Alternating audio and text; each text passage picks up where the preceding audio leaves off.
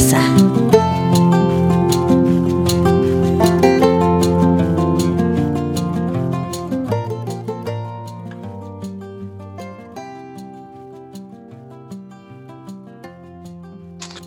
Estamos celebrando nuestro programa número 57 en compañía de todos ustedes. Bueno, no de todos ustedes, de Julie, que era la que estaba al principio. No, mentira.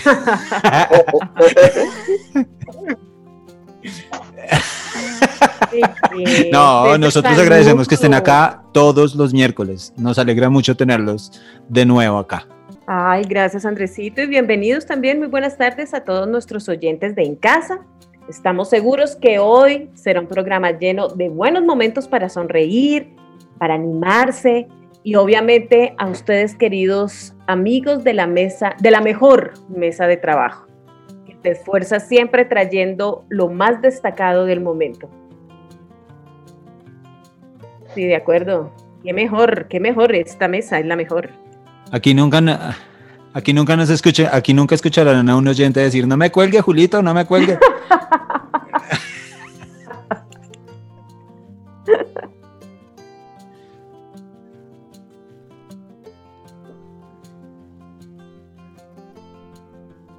Muy bien, ¿cómo han estado todos? ¿Qué tal ese fin de semana, ese puente?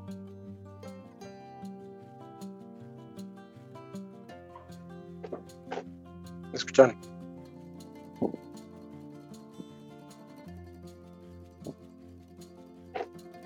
Bueno, si no están escuchando a Andrés, pues escriban ahí. No. Creo que Carla escribió que no se escucha. Boletíenlo, Andrés. Pues yo lo estoy escuchando. Nosotros te estamos escuchando.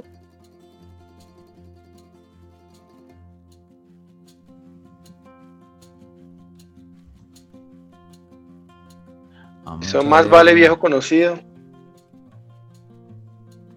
Qué bueno por conocer. Que nos reporten. No, ya nos dijeron, ya volvieron, presentes. Sí, ahí están diciendo que estamos conectados. Si ustedes están escuchando a Andrés, porfa, muy claramente escriban, escucho a Andrés, y si lo están escuchando, ¿qué les está pasando? No, y si nos están escuchando a todos. Escucho la voz de nos Andrés, están diciendo auxilio. Que Andrés no se escucha. Andrés no se escucha. Ay, qué tristeza. Bueno, este inicio del programa debió ser muy raro para todos ustedes. Claro, sí. Claro. Porque de momento a otro empezó a hablar. Y con esa entrada que Andrés David nos dio hoy, no, sí, la tiene que repetir. Está inspirado y todo. La tiene que repetir. Se ha inspirado. Pero bueno. Dificultades que se presentan cuando se abandona el moderno edificio de cristal ubicado en la calle Herrera 29C. Bueno, me tocó cambiar de tecnología aquí, pero Andrés está en su bueno, pero que esto suceda en nuestro programa 57, bueno, está bien, ya 57 programas y que nos esté fallando alguito en este programa, no importa. Por tratar de modernizarnos, eso es lo que nos pasa ahora. Creo que ya ahora sí estoy en la señal de la Casa Radio. Entonces, bienvenidos otra vez, bienvenidos a nuestro programa.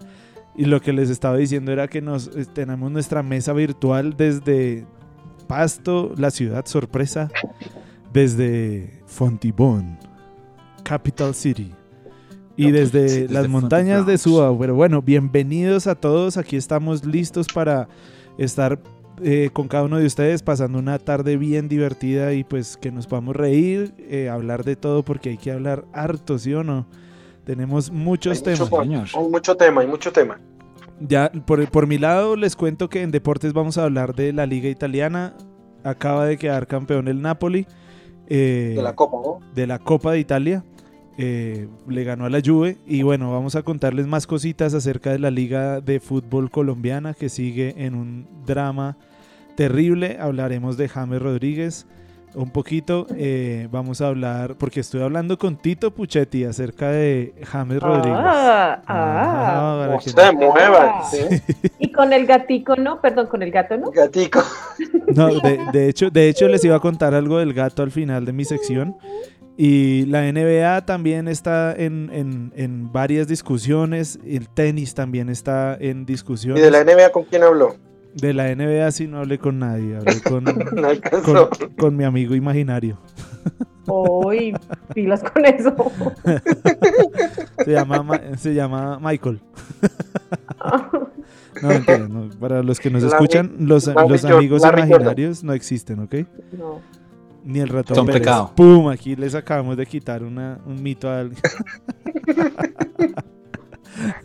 Y bueno, eso les cuento en deportes. Va a estar bien movidita mi sección. ¿Qué nos trae Sandrita hoy? Bueno, yo continúo conociendo gente linda que realmente cantan con el corazón y lo mejor son músicos que saben a quién le cantan. Hoy traigo Gracias, una artista... Sandrita. Ay, próximamente, tranquilo, vamos llegando. Y hoy les traigo una artista española con una voz muy linda, así que no se pueden desconectar de En Casa. Y en mi sección de milagros vamos a escuchar un testimonio hermoso, el poder de la oración. Es una historia increíble que llena realmente lo sobrenatural de Dios.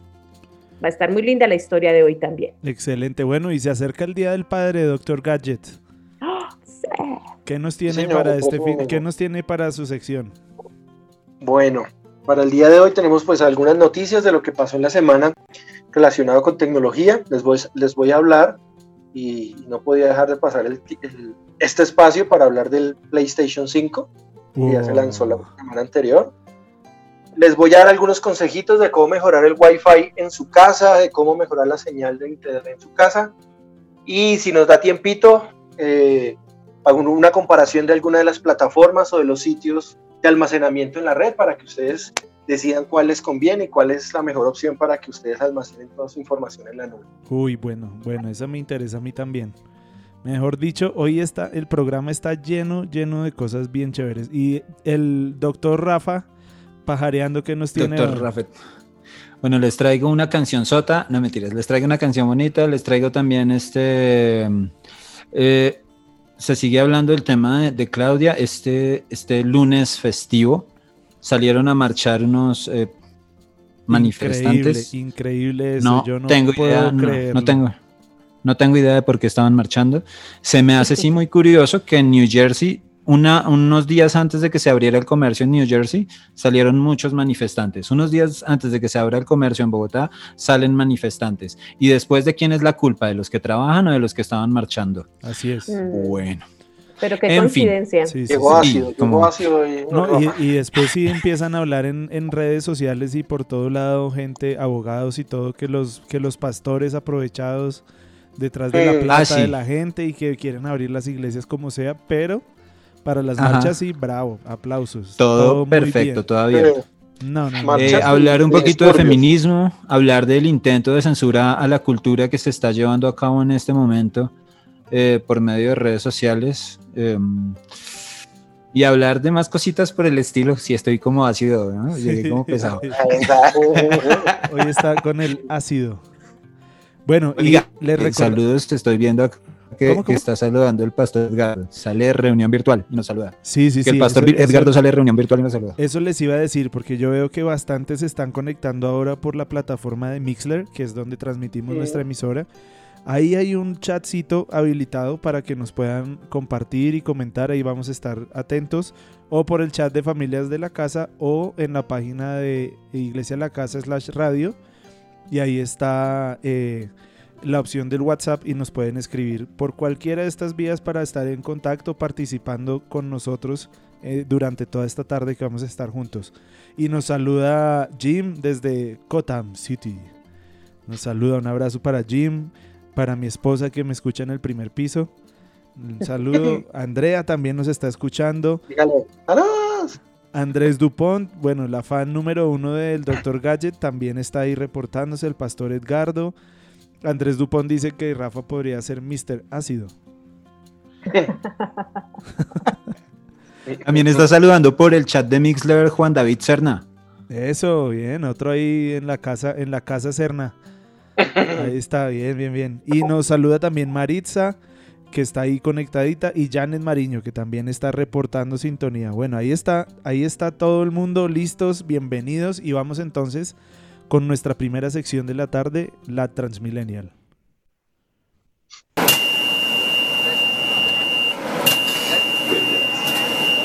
Próxima parada, la Transmilenial.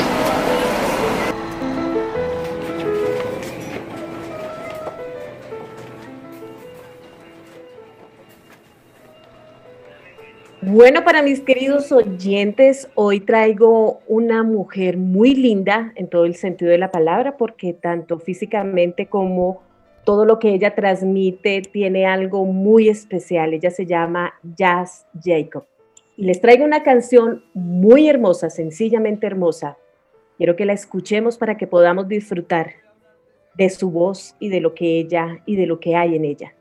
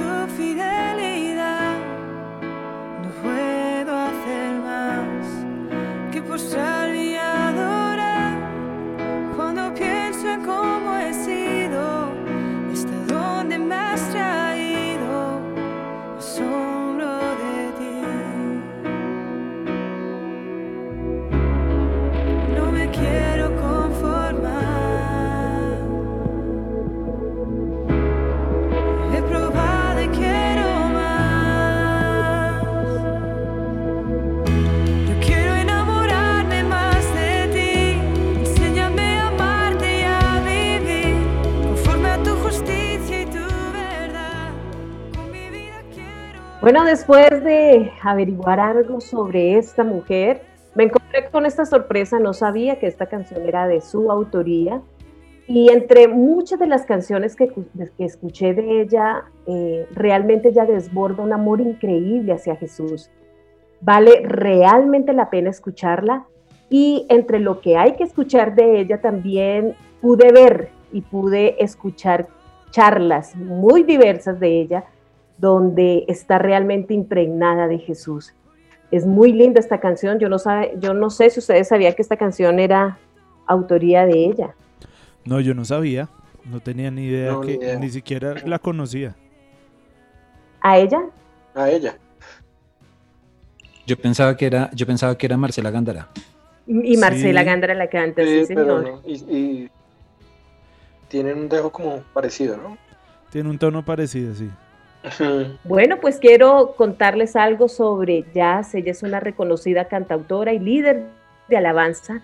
Su pasión es que la iglesia local en todo el mundo se enamore más de Cristo, y esto ha hecho que la ha llevado a servir a diferentes naciones. Ha estado en España, Francia, Estados Unidos, México, Bolivia, Guatemala, Birmania, Nepal y Vietnam.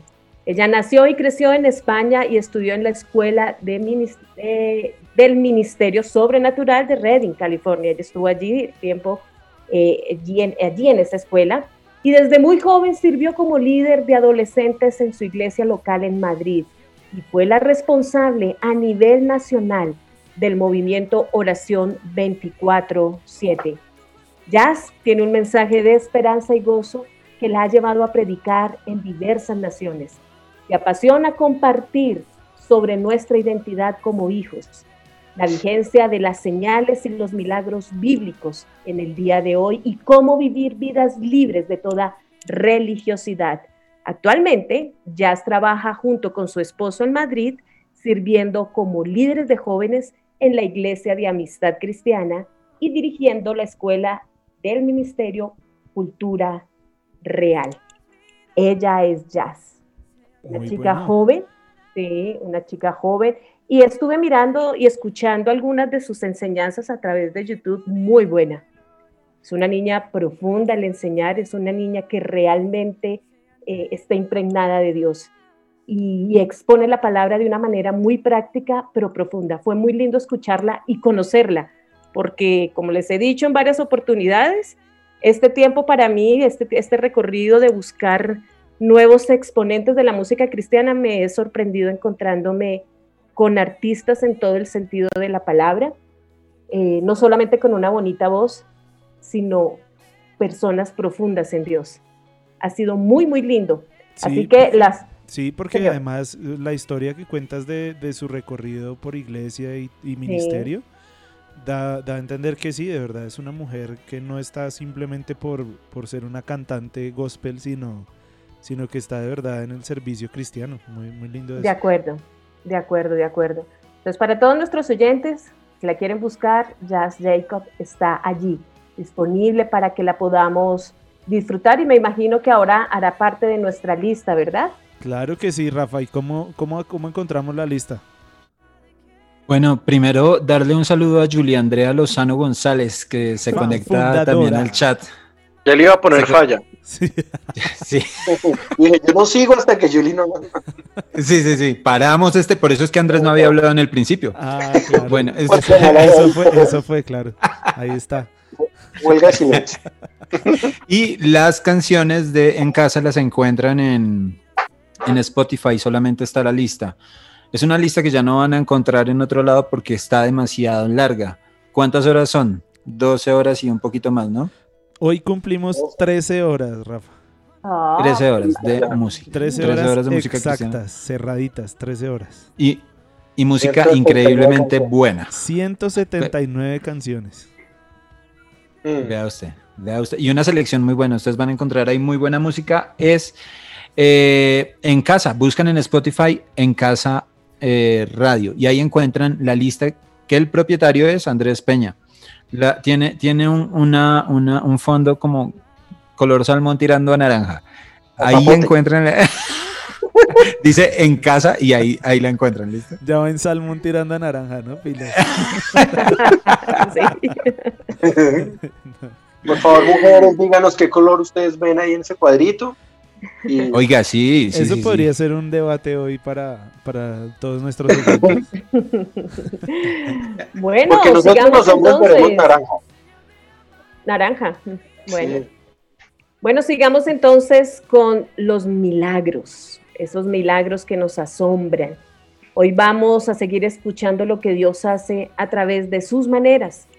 Y nuestro testimonio, el de hoy, nos va a animar, ya que en momentos, yo no sé si a ustedes les ha pasado, pero hay momentos en que hemos sentido orar por alguien o por algo específico, y a veces decimos, sí será de parte de Dios o en mi impresión, pero realmente es necesario que estemos atentos a las señales de Dios. Una oración puede cambiar todo, y creo que ustedes saben que esto es así, no es nuevo para nosotros. Hoy, nuestra querida invitada es María Victoria León. Ella nos envió un audio para que escuchemos lo que Dios hizo a través de su oración. Muy buenos días, reciban todos. Soy María Victoria León y quiero compartirles algo de las muchas maravillas que ha hecho el Señor en mi vida, en mi familia.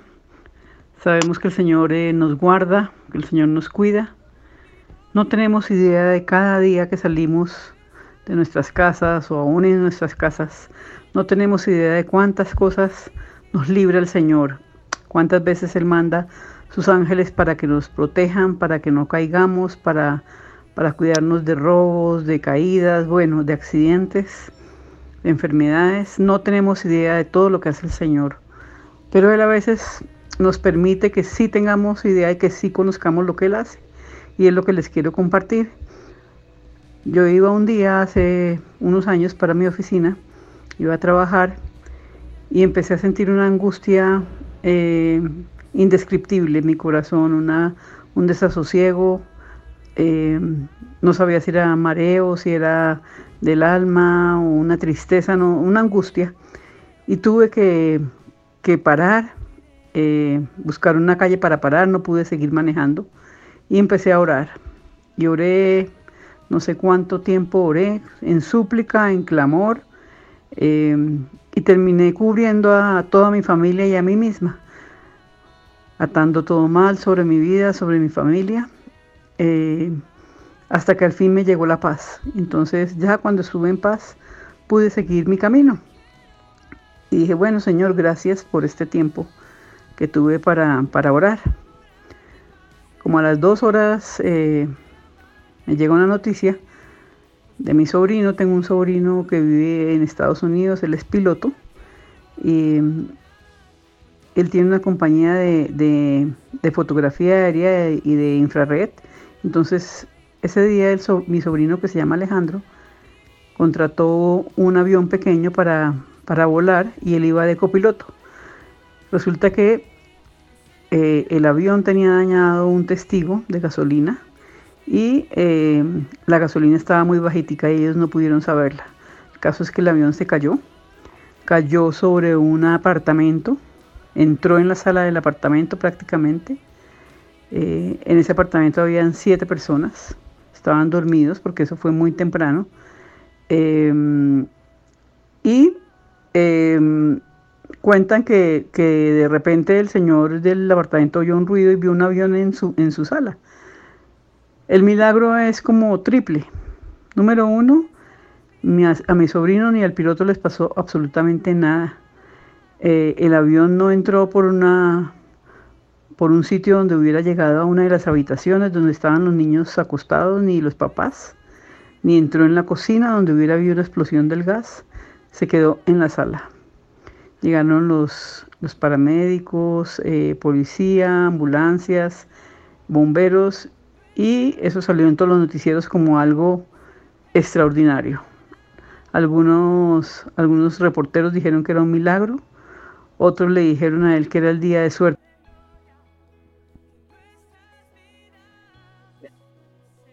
Pero pues sabemos que la suerte no existe, sino la mano del Señor. En vez de ese día tener un velorio, tuvimos un día de gozo y de alegría únicamente porque el Señor así lo quiso, únicamente porque la mano del Señor de misericordia así lo quiso. Y como este milagro he visto muchos en mi vida parecidos, que decimos, pero ¿cómo fue esto? No entendemos. El Señor es maravilloso. Y les quiero decir que la oración anticipada que llamamos obra milagros. Entonces siempre debemos estar orando, cubriéndonos todos los días a nosotros y a nuestras familias.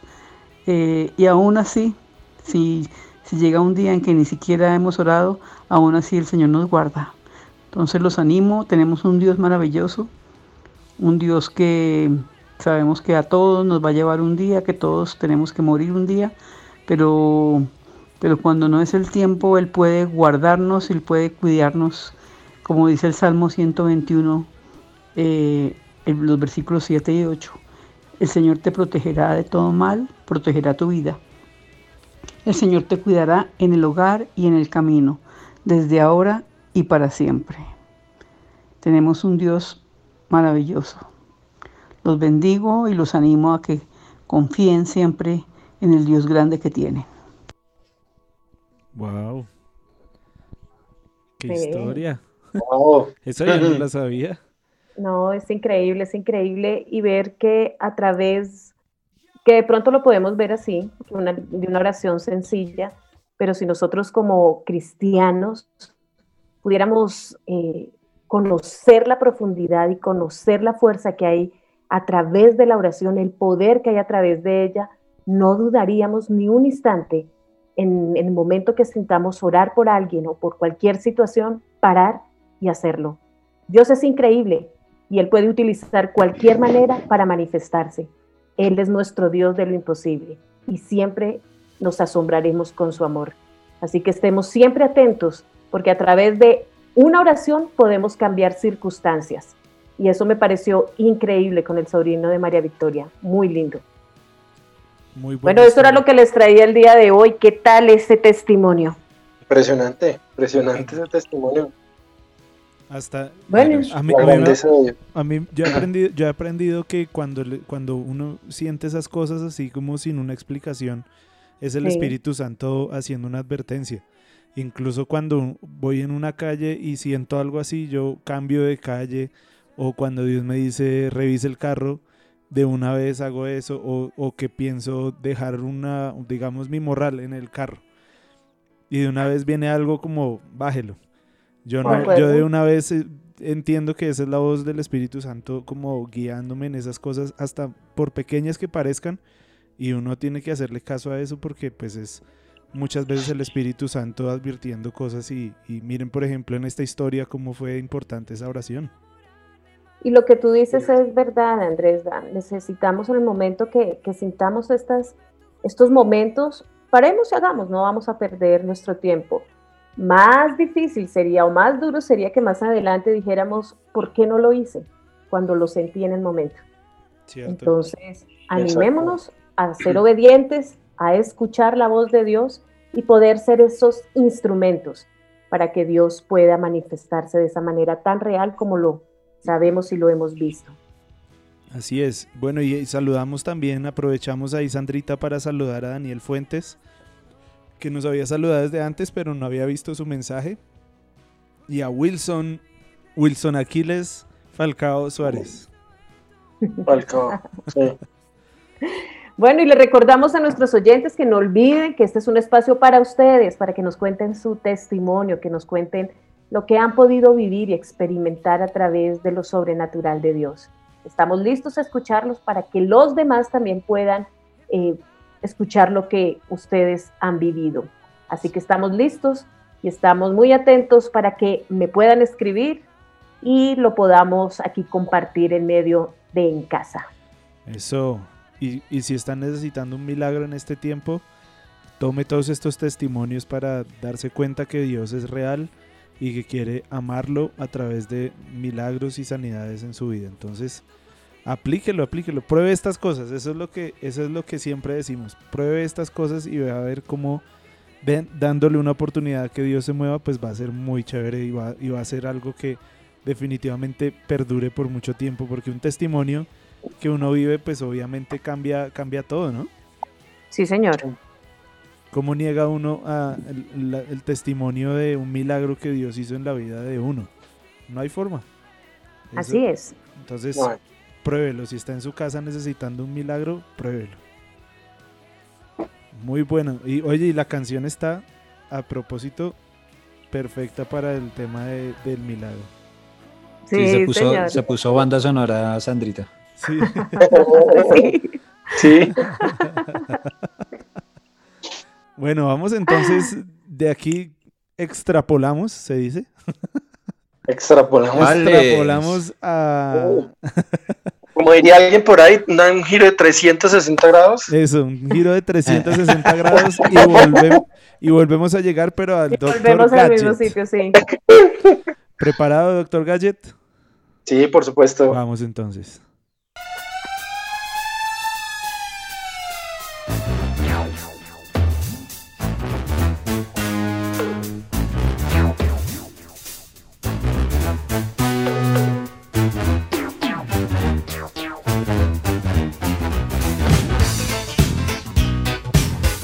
El Dr. Gadget.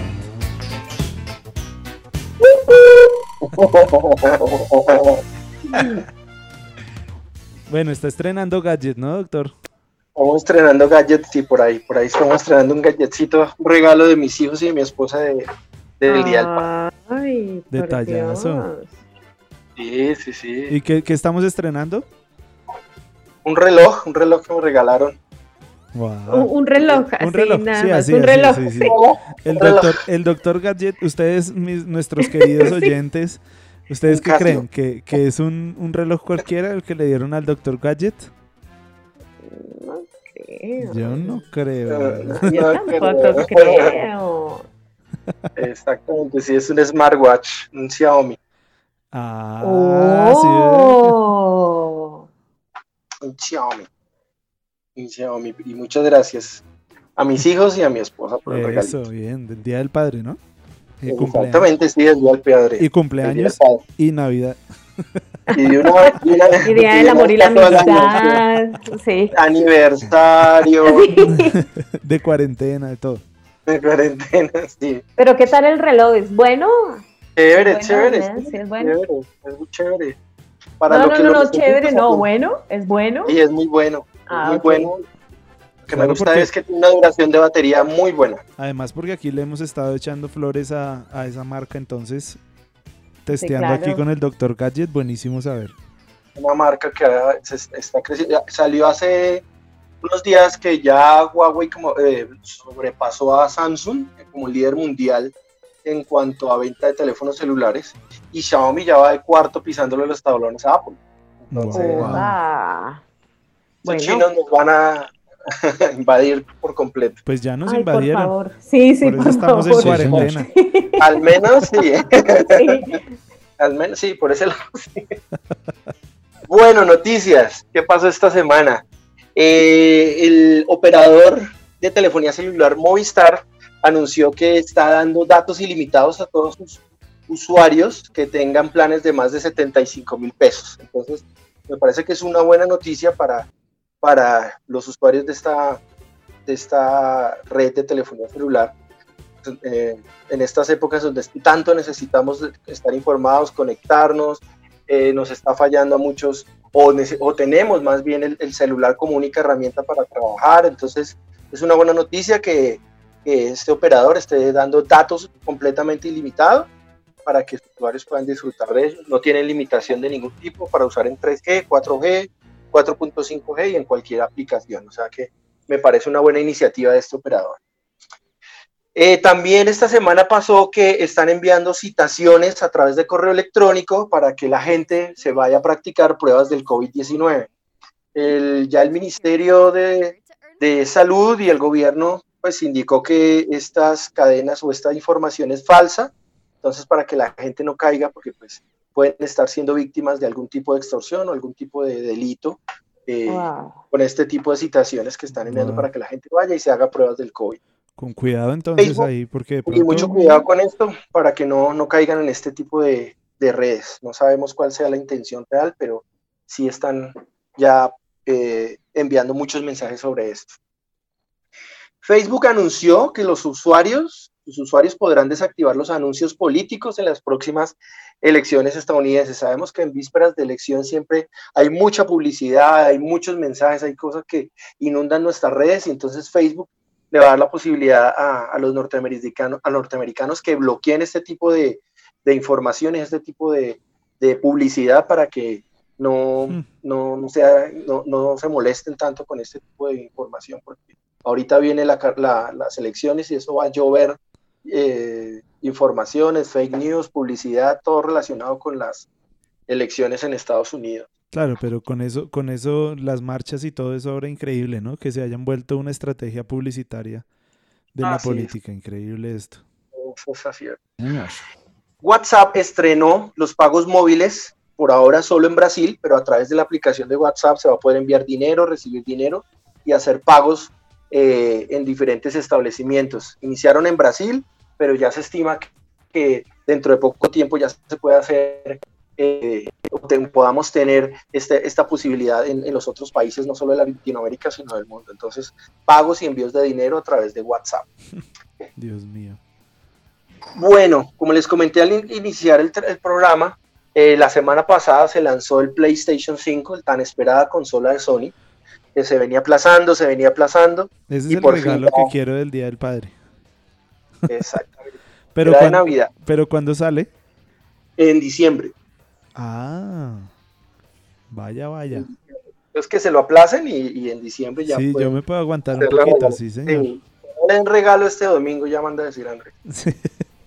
Asegura el regalo, segura ahí. Entonces les quería hablar, pues básicamente de qué novedades trae y en qué consiste la nueva consola de PlayStation.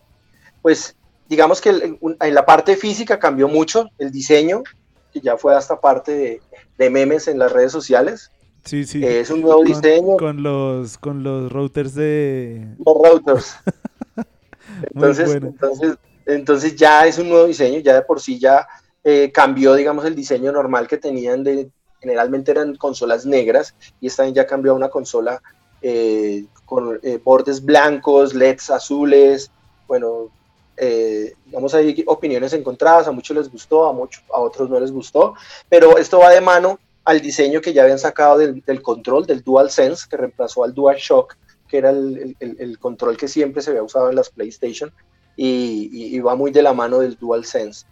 De esta consola va a haber dos versiones. La primera es la clásica, que tiene un lector de discos para aquellos que todavía les gusta tener sus discos físicos, sus juegos, y otra versión que es la Digital Edition, donde obviamente no va a tener un lector y todos los juegos se tendrán que descargar en formato digital o jugarlos en streaming vía PS Now. Se habla y se especula que estará por el orden de los $600. Aún no hay un precio ya definido por el fabricante, pero se especula que puede estar por los $600. Más en barato Colombia que no un iPhone, ahí está. De eso estaban hablando en Twitter, estaban diciendo, me parece bien que saquen el PS5 para que baje el precio del PS4 y así bajará el precio del PS3 para poder comprarme una licuadora. No crea, las licuadoras están caras. Un family, para comprarme un family. La licuadora está cara. En este tiempo la licuadora está cara, no crea. A manera de comparación con respecto a la PS4, pues tengo algunos daticos de la ficha técnica. Por ejemplo, lo que es la tarjeta gráfica o la GPU, el PS5 tiene una unidad que es 10.28 teraflops. ¿Qué son los teraflops? Los teraflops es una unidad de medición que te dice la potencia y la capacidad de la tarjeta de video. Entonces, en esta PS5 tiene 10.28 teraflops, mientras que la PS4, la anterior, tenía solo 1.84 teraflops. Esto habla del rendimiento mucho más alto en cuanto a su tarjeta gráfica. Estamos hablando que va a tener una memoria de 16 gigabytes, mientras la anterior PS4 tenía 8 gigabytes. Viene con la unidad óptica, la versión que tiene unidad óptica tiene Blu-ray 4K y Ultra HD, discos de ultra alta definición. Y otra de las novedades es que viene con una unidad PSS, SSD, es decir, ya no viene con disco duro, sino viene con una unidad de disco duro sólido. Wow. Exactamente, disco duro sólido. Y con respecto a esto, me emocioné todo, doctor Gadget. Estoy emocionado. Tengo unas comparaciones con respecto a eso, también lo mismo. Por ejemplo, el PS4 en su disco duro, que era una unidad magnética, no disco sólido, de unidad sólida. Por ejemplo, el ancho de banda que manejaba el disco duro de la PS4 estaba entre 50 y 100 megabits. Ya la PS5 con este nuevo disco maneja 5 gigabits por lo menos de ancho de banda. El seek time, es decir, el seek time es el tiempo que se demora en encontrar un archivo o determinada información en el disco. En el PS4 se demoraba entre 2 y 50 milisegundos. En este PS5 es inmediato, es instantáneo. Wow. ¿Cuánto va a demorar encontrar la información en el disco duro? Y, por ejemplo, el tiempo de carga, el anterior PS4 manejaba más o menos 1 gigabyte en 20 segundos de carga. Y esta nueva consola trae 2 gigabytes, puede cargar 2 gigabytes en 0.27 segundos. En menos de un segundo ya puedes... Doctor Gadget, pero en relación con el Xbox, ahí ya el Xbox queda, pero atrás, ¿no? Sí, yo creo que, hablando de eso, yo creo que la próxima semana voy a hacer una comparación entre las dos consolas. A ver cuál de las dos tiene mejor rendimiento y cuáles tienen mejores funcionalidades. Entonces, de pronto la otra semana hago la comparación de las dos consolas. Wow, pero esta estaba impresionante. Todo esto hace que la experiencia de usuario de la PS5 sea casi 100 veces más rápida que lo que es la PS4. Esto es cuando se lanza el juego, muchas veces uno prende un juego y empieza a cargar. En esta consola PS5 casi que va a ser inmediato. El cambio de nivel también va a ser mucho más rápido. Entonces la experiencia de usuario va a ser, como les decía, 100 veces más rápido de lo de una PS4. Y que trae un lote de accesorios. Esta consola Sony lanzó unos accesorios que viene con un Pulse 3D, que son unos auriculares inalámbricos con sonidos 3D y cancelación de ruido. Viene con una HD cámara, una cámara de alta definición con los lentes con resolución Full HD para que los jugadores puedan hacer streaming en HD. Media Remote, un control remoto con micrófono para navegar por los servicios de streaming, y viene con el DualSense Charging Station, una base de carga de USB tipo C para cargar los dos comandos a la vez. Wow. No, pero miren que además es útil porque puede uno transmitir los lives del Pastor Edgardo y los lives de sobredosis, entonces es útil. O sea, entendamos que es importante. Es una herramienta de trabajo también. Sí, es muy importante. Es una necesidad. Y no lo vean como ocio, ¿no? No, para nada. Una herramienta de trabajo, es algo muy necesario en este tiempo. Una forma de vincular, de crear un vínculo con los hijos. Sí, claro. Jugar en línea con los hermanos de la iglesia, todo eso es importante. Exactamente, eso es muy importante. Los juegos de la PS4 van a ser compatibles con la PS5. Ya las consolas anteriores, la 3 y la 2, no van a ser soportados los juegos, pero de la 4 sí van a soportar los juegos. Entonces, una muy buena opción para diciembre. Como les digo, va a ser lanzada en diciembre y vamos a ver cómo llega a Colombia de precio. Pero se ve que es una máquina. Pero está impresionante esa máquina. Es una maquinota y vamos a ver cómo le va a Sony en ventas. Qué bueno. Bueno, también les traigo hoy consejitos para cómo mejorar el Wi-Fi en su casa. Sabemos que las redes Wi-Fi están saturadas en este momento por el tema de la pandemia, por la cantidad de personas que están utilizando el internet en sus casas. Entonces les traigo algunos consejos o algunos tips para mejorar el Wi-Fi. Pues como todos sabemos, pues la tecnología que usa el Wi-Fi, digamos que es mucho más antigua que el internet mismo, ya que maneja una tecnología de radio. Es la misma que se usan para las transmisiones de radio, solo que el Wi-Fi maneja un rango de las microondas, o sea, un espectro electromagnético que usa emisiones de radio. Entonces, al utilizar el espectro electromagnético, hay muchas situaciones que pueden estar afectando al Wi-Fi. Por ejemplo, muchas personas creen al apuntar la antena hacia los dispositivos. Yo he visto que mucha gente inclina la antena para que apunte directamente al computador o al celular o al dispositivo que yo quiera usar en internet. Lo importante de estos routers es que la antena siempre tiene que ir perpendicular, es decir, apuntando siempre hacia el techo, ya que las ondas que emite son como una especie de anillos, de aros que salen a través de directamente desde las antenas. Es importante también que donde tengamos el router esté lo más despejado posible y ojalá en una posición un poco alta. Es decir, que podamos ponerlo encima de una mesa o encima de algún elemento alto para que la señal del router pueda dispersarse de una manera mejor en la casa o en el lugar de trabajo que tengamos. Entonces, importante primero poner las antenas perpendicularmente y dejar despejado por completo el router.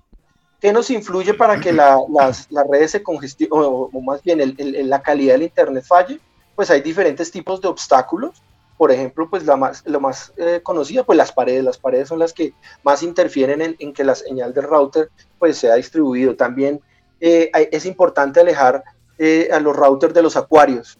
Las señales de Wi-Fi no le van bien con el agua, entonces es importante que si yo tengo un acuario, alejar el router de ese acuario, porque eso me puede estar afectando también la red Wi-Fi. Los teléfonos inalámbricos, alejarlo de los teléfonos inalámbricos, de los televisores, hornos microondas, los controles remotos de los juegos, de las consolas de juegos también pueden estar afectando la calidad del Wi-Fi. Y por supuesto, pues también que nos afecta las redes de Wi-Fi de los vecinos. La mayoría de routers que se manejan en las casas manejan una frecuencia de 2.4 GHz, lo que hace que se haya saturada mucho la red. Los canales, esta frecuencia de 2.4 GHz maneja unos canales que se interpolan o se interfieren entre ellos. Entonces eso también hace que el Wi-Fi se nos vea afectado, porque pues hay muchas redes alrededor y muchas veces estamos manejando los mismos canales. Para esto hay una aplicación muy buena que se llama Wi-Fi Analyzer, donde yo puedo ver cuál es el canal al que estoy conectado en mi router, qué potencia me está irradiando, Y si yo veo que de pronto el canal que yo tengo, hay, no sé, 10 router más en el mismo canal, entonces eso me está afectando. Lo ideal es que este tipo de router de 2.4 GHz manejen el canal el 1, el 6 o el 11, que son los ideales. Entonces, es importante. Ustedes lo que pueden hacer es que a través de la aplicación pueden mirar en qué canal está su router, y si es un router del operador, puedo llamar al operador y decirle, mira, mi router está conectado a este canal, ayúdenme, y ellos remotamente le pueden cambiar el canal a un canal un poco más libre. Con este tipo de trucos de ubicación, mejorar el canal NOME, mejora la señal de Wi-Fi, lo que podemos hacer es que podemos utilizar, digamos, hardware adicional, como son algunos repetidores que nos ayudan a mejorar la señal. Algunos de estos repetidores utilizan las redes eléctricas para enviar la señal. Entonces, también podemos usar estos repetidores o unos routers, lo que llamamos unos mesh router, que usan 4 o 3 dispositivos, se distribuyen por toda la casa y van a mejorar toda la señal del Wi-Fi. Y Hernancito, qué pena te interrumpo con lo que estás hablando, y lo que ofrece, obviamente, claro, no nos está pagando comercializar su marca a través del programa, pero lo que ellos ofrecen a través del Ultra Wi-Fi, esos aparaticos que uno los puede poner en diferentes lugares de la casa, ¿es funcional o? Sí, claro. ¿Son repetidores? Movistar también tiene repetidores, ellos también prestan el servicio, un repetidor, pero digamos en operadores donde no tengamos esta posibilidad, pues podemos utilizar uno de estos repetidores, o una de las mejores opciones también es poder adquirir un router de doble banda que pueda manejar banda 2.4 y de 5 GHz, que es la banda mucho más rápida, es la banda que nos va a dar mucha mayor velocidad, y tratar de conectar todos nuestros dispositivos a esta banda de 5 GHz. Hay routers muy baratos desde 100,000 pesos y nos va a prestar un muy buen servicio. Entonces, estos son los consejitos que les traigo el día de hoy para que puedan mejorar el internet en su casa. Muy buenos, muy buenos. Muy chévere saberlo. Bien, bueno, aquí en Chía Movistar es el rey. ¿Ah, sí? Sí, aquí. Claro, por lo que es fibra óptica. Ajá. Es fibra óptica. Ellos empezaron en Chía y en Cajicá. Ellos empezaron, en toda Colombia fue el primero Chía y Cajicá para tener fibra óptica. Sí. Y ya la están trayendo a Bogotá. Bueno, y yo quiero saber cuál es la mejor opción de almacenar en la nube. Bueno, pues a ver cómo estamos de tiempo. Bueno, yo les puedo decir, como saben, hay 3, digamos, que son los principales. Hay muchos más, pero digamos que los principales y más conocidas plataformas, que son Drive, Dropbox y OneDrive. Digamos que el precursor de estos vendría siendo Dropbox. Digamos que las principales diferencias que hay es estas tres plataformas manejan unos planes básicos gratuitos. Drive maneja 15 gigas de capacidad completamente gratis. Dropbox, digamos que por este lado es el que menos capacidad entrega, que son 2 gigabytes gratuitos, y OneDrive, que nos da 5 gigabytes gratuitos. La ventaja de Drive, digámoslo así, es que la capacidad que nos da almacenamiento no solo es o se comparte con fotos, pero la ventaja de fotos es que nos da un almacenamiento ilimitado de fotos en alta calidad. Digamos que no es la misma calidad de la foto que yo tomé, pero le da una muy buena calidad y te da un almacenamiento ilimitado para las fotos en Google Drive, cosa que no tiene ni Dropbox ni OneDrive. ¿Qué ventaja tiene, por ejemplo, OneDrive? Viene incluido con Office 365. Entonces, si tú ya tienes una licencia de Office 365, ya te da por lo menos 1 terabyte de capacidad para que tú puedas almacenar. Mientras que, por ejemplo, 2 terabytes en Drive nos cuestan 300,000 pesos al año. En Dropbox, estos mismos 2 terabytes nos valen 450,000 pesos al año. Entonces, digamos que por este lado OneDrive tiene una gran ventaja, y eso, que aparte tenemos Microsoft incluido, viene con Skype, llamadas internacionales por 6 meses, y es una muy buena opción. Digamos que en cuanto a ventajas y funcionalidades, Drive, como les digo, no solo viene con el almacenamiento, sino viene incluido un paquete, viene con Google Docs, G Suite, Google Ads, que es la posibilidad de hacer publicidad en internet a través de Google. Entonces todo viene empaquetado. Entonces esta es una muy buena opción, pero digamos, para el que no quiera tener nada de esto, yo no quiero saber de fotos, yo solo quiero para para información. A mí me parece que Dropbox es una muy buena opción, pero para aquellos que solo quieren tener archivos y no quiero manejar mis fotos, no quiero aplicaciones adicionales, no quiero Google Docs, no quiero complicarme la vida, digámoslo así, con tantas aplicaciones y con tantas funcionalidades, pues Dropbox es una muy buena opción. Y digamos que una ventaja que también tiene Drive y Dropbox es que toda la información que ellos suben tienen una encriptación de SSL, es decir, tienen toda la información que manejan ahí es segura, mientras que OneDrive solo presta ese tipo de servicio a los usuarios premium. Entonces los usuarios gratuitos no tienen ese tipo de encriptación, entonces se puede ir a afectar la información que yo tenga en OneDrive si soy usuario gratuito, mientras que Drive y Dropbox te presta seguridad a toda tu información, aún en los planes gratuitos. Entonces, si a mi concepto, yo creo que la mejor opción es Drive, pero bueno, cada quien tiene diferente tipo de necesidades y bueno, ya cada quien de pronto escoge, de acuerdo a la información que acabamos de dar, cuál sería la mejor opción para almacenar toda la información en la nube, ¿no? Bueno, ahí están las opciones, muy buenas. Pero, ¿y Apple? Ahí no mencionó a Apple. Lo que pasa es que tú sabes que Apple es como tan cerrado. Si tú no tienes Apple es muy complicado. Existe la posibilidad que tú tengas por ahí cloud, pero es algo muy cerrado, mientras que Drive, Dropbox y... Entonces, digámoslo así que quise traer estas tres porque son las que tienen mayor accesibilidad para todo el mundo, no solo para usuarios de Apple, que es la desventaja de ellos, ¿no? Tiene una gran ventaja la seguridad de la información, son muy seguros, todo el iCloud es muy seguro, aunque ya hubo una época en que se filtraron y hackearon al iCloud, pero ellos han mejorado mucho en ese tema de la encriptación y de la seguridad, pero pues tiene la desventaja es que para usuarios aquí nos llega un comentario de Andrés Dupont y dice que OneDrive es el más seguro del mercado. Sí, tiene una encriptación muy buena, es muy seguro OneDrive. Bueno. Pero para premium, para usuarios gratuitos, no presta la seguridad que presta para los premium. Bueno, ¿y qué estamos escuchando de fondo, doctor Gadget? Estamos escuchando una agrupación que se llama Skillet, es una banda de rock originaria de Tennessee, fundada en 1996, conformada por John, Cody Cooper, Seth Morrison y Jen Ledger. Ya han publicado más de 10 álbumes, han sido nominados a 2 premios Grammy y ya tienen 6 estatuillas de los Doves Awards, que son los premios de música cristiana, música gospel en Estados Unidos. Ya tienen 6 premios en estos premios y estamos escuchando una canción que se llama You Are Powerful, tú eres poderoso.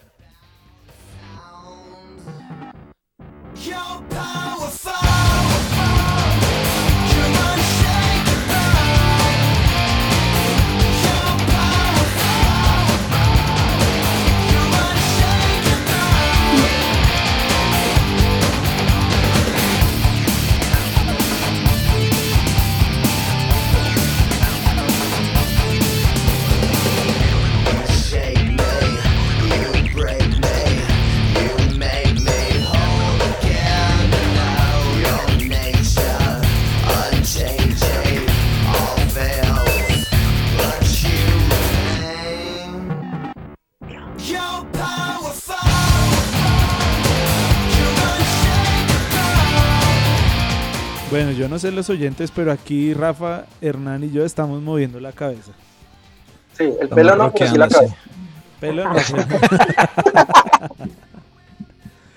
Está buena. Sí, Está sí. una muy buena canción. Bueno, seguimos. Todas estas semanas hemos traído muy buenas canciones a la lista de En Casa. No dejen de seguirla. Escuchen ahí, seguro tienen para entretenerse un rato, hasta para escuchar una canción que se coló ahí un día que Rafa estaba como... Diga, no, ya... ¿Cómo? Ya la superé. Ya la superé. Déjala ahí. Ahora ya la superé. Ahora ya le gusta, ¿sí? No, porque hay otra que es todavía más impresionante. Estaba escuchando la lista el otro día y empecé a escuchar unos de esos clásicos que escuchaba cuando estaba en la renovación carismática. ¿Cuál? Aquí se siente la presencia de Dios. Aquí se siente. Yo creo que esa fue una de las que trajo Sandrita por ahí de sus artistas. Sí, yo también creo. Posiblemente. Bueno, lo importante. ¿Me está diciendo vieja? No. Lo importante es que no quedó la del rapto. ¿Sí se acuerda de esa canción? Ah, claro, la de Marino. La gran tribulación. Se oye un grito. La gran tribulación de Marino, sí, señor. Sí. O el pastor Edgardo. Qué bonito. Todos callados. Ahí sí preciso le funciona el micrófono a Andrés David. Porque es que en los live ha tirado un par de canciones, pero bien antiguas. ¿O no, Sandrita? Sí, señor. En los Pico y Live. ¿Han estado siguiendo el Pico y Live en Pasto? Uy, claro, y además cuando el pastor Edgardo tiene una peculiaridad, cuando él toma la guitarra y empieza a cantar, a ministrar, yo creo que todo el mundo se pega al techo. Es una cosa bien especial, muy especial. Julie está diciendo que cante la canción de Marino. Rafa, ¿Que yo la cante? Rafa, Obvio, claro, Rafa. Rafa. Pero es que no me la sé. Claro, ahora ¿Cómo se llama? ¿Cómo se llama? Yo busco la letra. Ahora se echó La para gran atrás, que tribulación. no se la sabe. Sí, Todo lo- sí. todo lo que sea por nuestro público, lo que sea. Pero Complacencia la verdad es que no me se la llama La Gran Tribulación, búscala, La Gran Tribulación. Bueno, mientras la busca, vamos a mi sección, ¿listo? Vamos a Deportes en Casa. Deportes con el Matacho. Oh.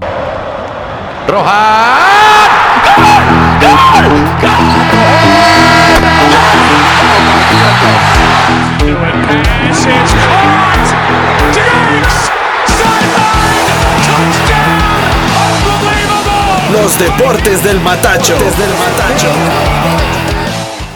Bueno, lo recibo con la noticia de que la Juve perdió la final de la Copa Italia contra el Napoli y pues había intereses compartidos, ¿no? Estaba por un lado Claro. Ospina, que no tapó No tapó. porque estaba suspendido, pero fue el héroe para que pasaran a la final los de Napoli. Al principio la embarró, pero después fue el héroe, tapó de Gol todo. olímpico. Sí, pero ahí estaban analizándolo y no fue del todo culpa de él. Lo que pasa es que se ve terrible porque le pasa entre las piernas, gol olímpico. Le pasó por entre las piernas, pero no fue culpa de él. No, Ahí en porque Twitter está. usted mira y lo estaban tapando, o sea, el balón él lo ve muy encima. Pero bueno, Ahí en Twitter igual estaban se ve- diciendo que se ve terrible. hizo historia como los arqueros colombianos, como Higuita, por ejemplo, en Camerún, contra Camerún. Sí, les gusta Como el gol de... les gusta hacerse sentir a los arqueros colombianos. O sea, ellos no pueden ir con cualquier embarradita, tienen que sacarla del estadio. Sí, pero entonces, bueno, ahí quedó buen registro para el Napoli, porque además estaban lejos de copas europeas y con esto ya tienen acceso a copas europeas directamente por haber ganado la Copa de Italia y pues le meten emoción, ¿no? Chévere que le pongan un poquito de emoción al tema de que no sea siempre la Juve ganando todo. Sí, que pierda alguito. Eso sí, la cara de aburrimiento de Ronaldo, Dybala y Cuadrado, salió una foto ahí en un portal de deportes que tienen una pobre cara de aburridos, pero bueno, pues chévere. A mí me impacta mucho que Cristiano Ronaldo es demasiado competitivo y él a los que lo rodean los lleva a un nivel de competencia altísimo y verlos así como golpeados por haber perdido de esa manera es bueno porque eso quiere decir que ya tienen toda esa mentalidad lista para lo que viene con la Champions League y yo creo que la Juve puede ser un buen candidato para eso. Bueno, ya se activó casi prácticamente todo menos Francia que terminó la liga, pero ya se reactivó, todas las ligas europeas ya están andando y bueno, para los aficionados, yo no sé ustedes cómo la han visto, pero yo no sé, a mí me parece que sin público, aunque el fútbol español la está intentando, ¿no? ¿Han visto cómo está la transmisión? Doctor. Sí, hoy también el fútbol italiano hizo lo mismo en la Copa, ponen como unos público virtual o algún tipo de cosas para que se vea al menos medio público y sonido como de FIFA. Es el FIFA. sonido, exactamente. En la Liga Española, el FIFA 2020, el juego del Xbox o de PlayStation, el PlayStation que espero poder tener en diciembre. No estoy diciendo nada más, solamente dejo ahí que sería una bendición para mí. FIFA está poniendo el sonido, el mismo sonido que pone en el público cuando uno está jugando, es el mismo sonido que se escucha en la Liga Española. Y han estado haciendo las mediciones porque hay dos canales que habilitan de audio. El de solo el sonido de la narración y de los jugadores. Y la otra es con el público, pues, de mentiras. Y en los ratings o en las mediciones que han hecho, está prácticamente igualada la gente que escucha con público y la gente que escucha sin público. Ustedes, por ejemplo, ustedes aquí, ¿qué preferirían escuchar? ¿Con público o sin público? Uy, yo me quedo con sin público. Me parece que ya es irse demasiado lejos, ¿no? Es como... o sea, me parece muy ficti. Es todo lo que puedo decir. Es ficti, pero yo creo que es un recurso, porque pues a uno la emoción, uno viendo televisión, la emoción de la gente, de los gritos, porque sin público es como si estuvieran viendo un entrenamiento, entonces como que Sí, no le da de uno la misma emoción, al menos como que pero como que le hablo de que hay gente, entonces uno como que medio se emociona, pero bueno, es un recurso, a mí me parece que es un recurso válido de poner gente digitalmente, pues ahí en las tribunas, y el sonido del público también me parece chévere. Toca es que sincronice mejor lo de los goles. Estaban diciendo que la Liga Colombiana... Digo que no alcanzan a gritar. Es que es difícil, imagínense cómo logran descifrar que ya viene una jugada de gol, es muy complicado. Pero estaban diciendo que deberían implementar eso en todos los partidos de Santa Fe. ¿Ustedes qué opinan? Ahí sí no se tienen que preocupar, por ejemplo, por lo del gol. Exacto. No, mentiras. Bueno, sí, ahí no hay que sincronizar nada. Sí. Eso sería un buen recurso en la Liga Colombiana, que más de la mitad de los estadios son vacíos siempre. Qué pesar. El del Cali. El del Cali. No, pero es que la mitad de los equipos aquí en Colombia no le van al No estadio. son taquilleros. No son taquilleros. Póngale un partido Patriotas Equidad. Así es como se siente una transmisión con el sonido de solo los jugadores. Sí. Decían ahora en Europa, ya saben lo que se siente cuando nos cierran el estadio, cuando los hinchas hacen una jugada. Pero en el partido de hoy en la Juve le dieron mucho importancia al sonido de los jugadores, se oía mucho, o sea, como que amplificaron mucho los micrófonos. Eso, por ejemplo, sería más emocionante. Saber qué es lo que grita el técnico, lo que gritan los jugadores, eso podría ser pero más tiene chévere. que estar poniendo cada rato pip, pip, pip. De paso, eso es lo que la NFL está proponiendo para el inicio de su liga, y es poder tener sonidos de los jugadores, como les contaba, en los cascos. Eso podría ser interesante, como en la Fórmula 1 cuando uno escucha los pits, y eso podría ser chévere. Eso exige de los jugadores que obviamente moderen su forma de expresarse en la cancha. Pero bueno, ahí está. Y la Liga Española, pues para todos los que estaban anhelando el fútbol, todo el mundo menos Rafa, estaba anhelando el regreso del fútbol en el mundo entero. Y bueno, para los aficionados, sepan que la Liga Española va a tener fútbol todos los días. Todos los días hay por lo menos un partido de fútbol de la Liga Española, de aquí hasta agosto. Entonces, pues, hoy hubo partido, y bueno, y además de eso, la Liga Inglesa también retomó. Y David Luiz hizo un oso terrible, ¿sí vieron? Parecía, ¿no? Pues perdieron 3-0, jugó terrible, y parecía como cuando a Brasil le metieron el 7-1 de Alemania. Me hizo recordar ese tipo de movimientos que él tenía, porque él fue el hueco en ese mundial, ¿se acuerdan? Sí, señor. Bueno, entonces por ese lado ahí está, fútbol a la lata ahorita. Y de paso les cuento que se definió también cómo se va a jugar la Champions League. ¿Ya habían leído algo de eso un poquito? Sí. Nuestros oyentes, bueno, ahí para que sepan, ya primero que todo se cambiaron las sedes de donde se iban a jugar las finales. En Estambul, en Turquía, donde se iba a jugar la final de la Champions, dijeron, por acá ni vengan. No nos traigan, además va a ser a puerta cerrada.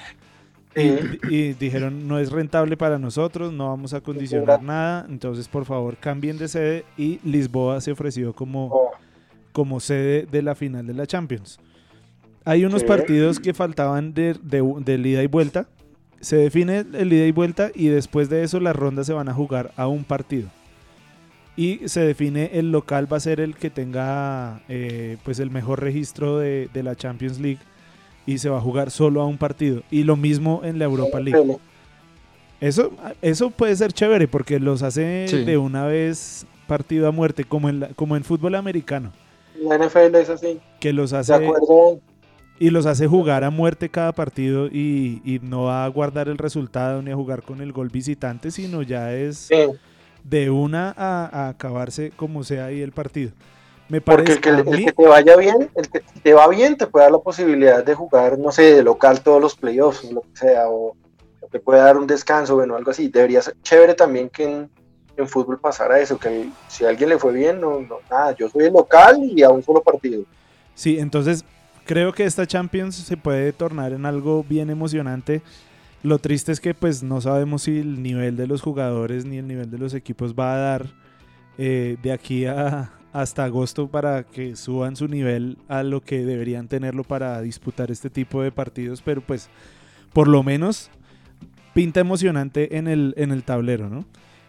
Se pone chévere. Pero ahí, Matacho, discúlpame, sí, inicialmente se juegan de local, algunos que ya estaban, como tú mismo dices, pero ya después, cuando ahí están los 8 finales, ellos sí se van para Lisboa todo, y van a jugar desde el 12 de agosto en Lisboa, y ya la final se juega el 23 de agosto, ya con los últimos 2. Pero entonces sí se van 8 equipos a Lisboa a jugar también las otras jornadas. Ah, bueno, eso no lo había entendido ahí. Yo había entendido que jugaban de locales, pero listo, bien ahí. Sí, pero porque es que faltan algunos, como tú dices, algunos partidos juegan de locales, y ya cuando estén los 8, sí se van para Lisboa desde el 12 de agosto. Buenísimo. Y juegan allá. Bien. Así también está bien, mucho más emocionante, se protegen más los jugadores, está buena esa idea. Y bueno, por el otro lado entrevistaron a Zidane. y dice, voy a contar con James. Es verdad que no estaba jugando mucho. O sea, lo mismo de siempre. O sea, lo mismo de siempre. Sí, voy a seguir, claro, sigo contando con él. Ya no deberían de preguntarle más, es que siempre, cada vez que no ponen a James, ¿y por qué no puso a James? ¿Y por qué no puso a James? Es como si tuviera un periodista pago ahí que hiciera siempre la misma. Sí, señor. Sí. El representante de James ahí moviendo. Que entiendan el mensaje, no lo quiere. El punto es que 5 cambios se podían hacer en la liga y ni el quinto cambio fue James. Entonces, el mensaje está claro. Está claro. Clarísimo. Freddy Rincón dijo que a él le hubiera gustado tener tantas oportunidades como James en el Real Madrid. No. Eso ya es demasiado decir. Ahí estaban en Twitter diciendo que era porque se relacionaba con políticos de derecha. No. Pero lo que dicen los que hablan en serio es que es por la noche madrileña, es lo que dicen. Yo no sé qué efecto tiene la noche de Madrid. No sé. ¿De pronto el clima o algo? Sí, debe ser. Es que el hombre, el sereno le hace daño. El sereno. El sereno le hace daño. Wilson dijo que ojalá, Wilson me corrige, dice que ojalá hubiera tenido el 20% de oportunidades que James tiene en el Real Madrid. Sí, señor. Imagínense eso. Bueno, yo esa frase de Zidane no le creo mucho. Además, hablando con Tito Puchetti, no, porque estábamos ayer, yo no sé si ustedes pudieron seguirlo, pero ayer en el marco de la semana de clubes de Bet Shalom, que está muy buena, hoy va a tener otra sesión en vivo con la pastora María Gisela, estaba de invitado Tito Puchetti. Y los Excelente. muchachos del colegio le hicieron la entrevista y las preguntas. Muy buena entrevista.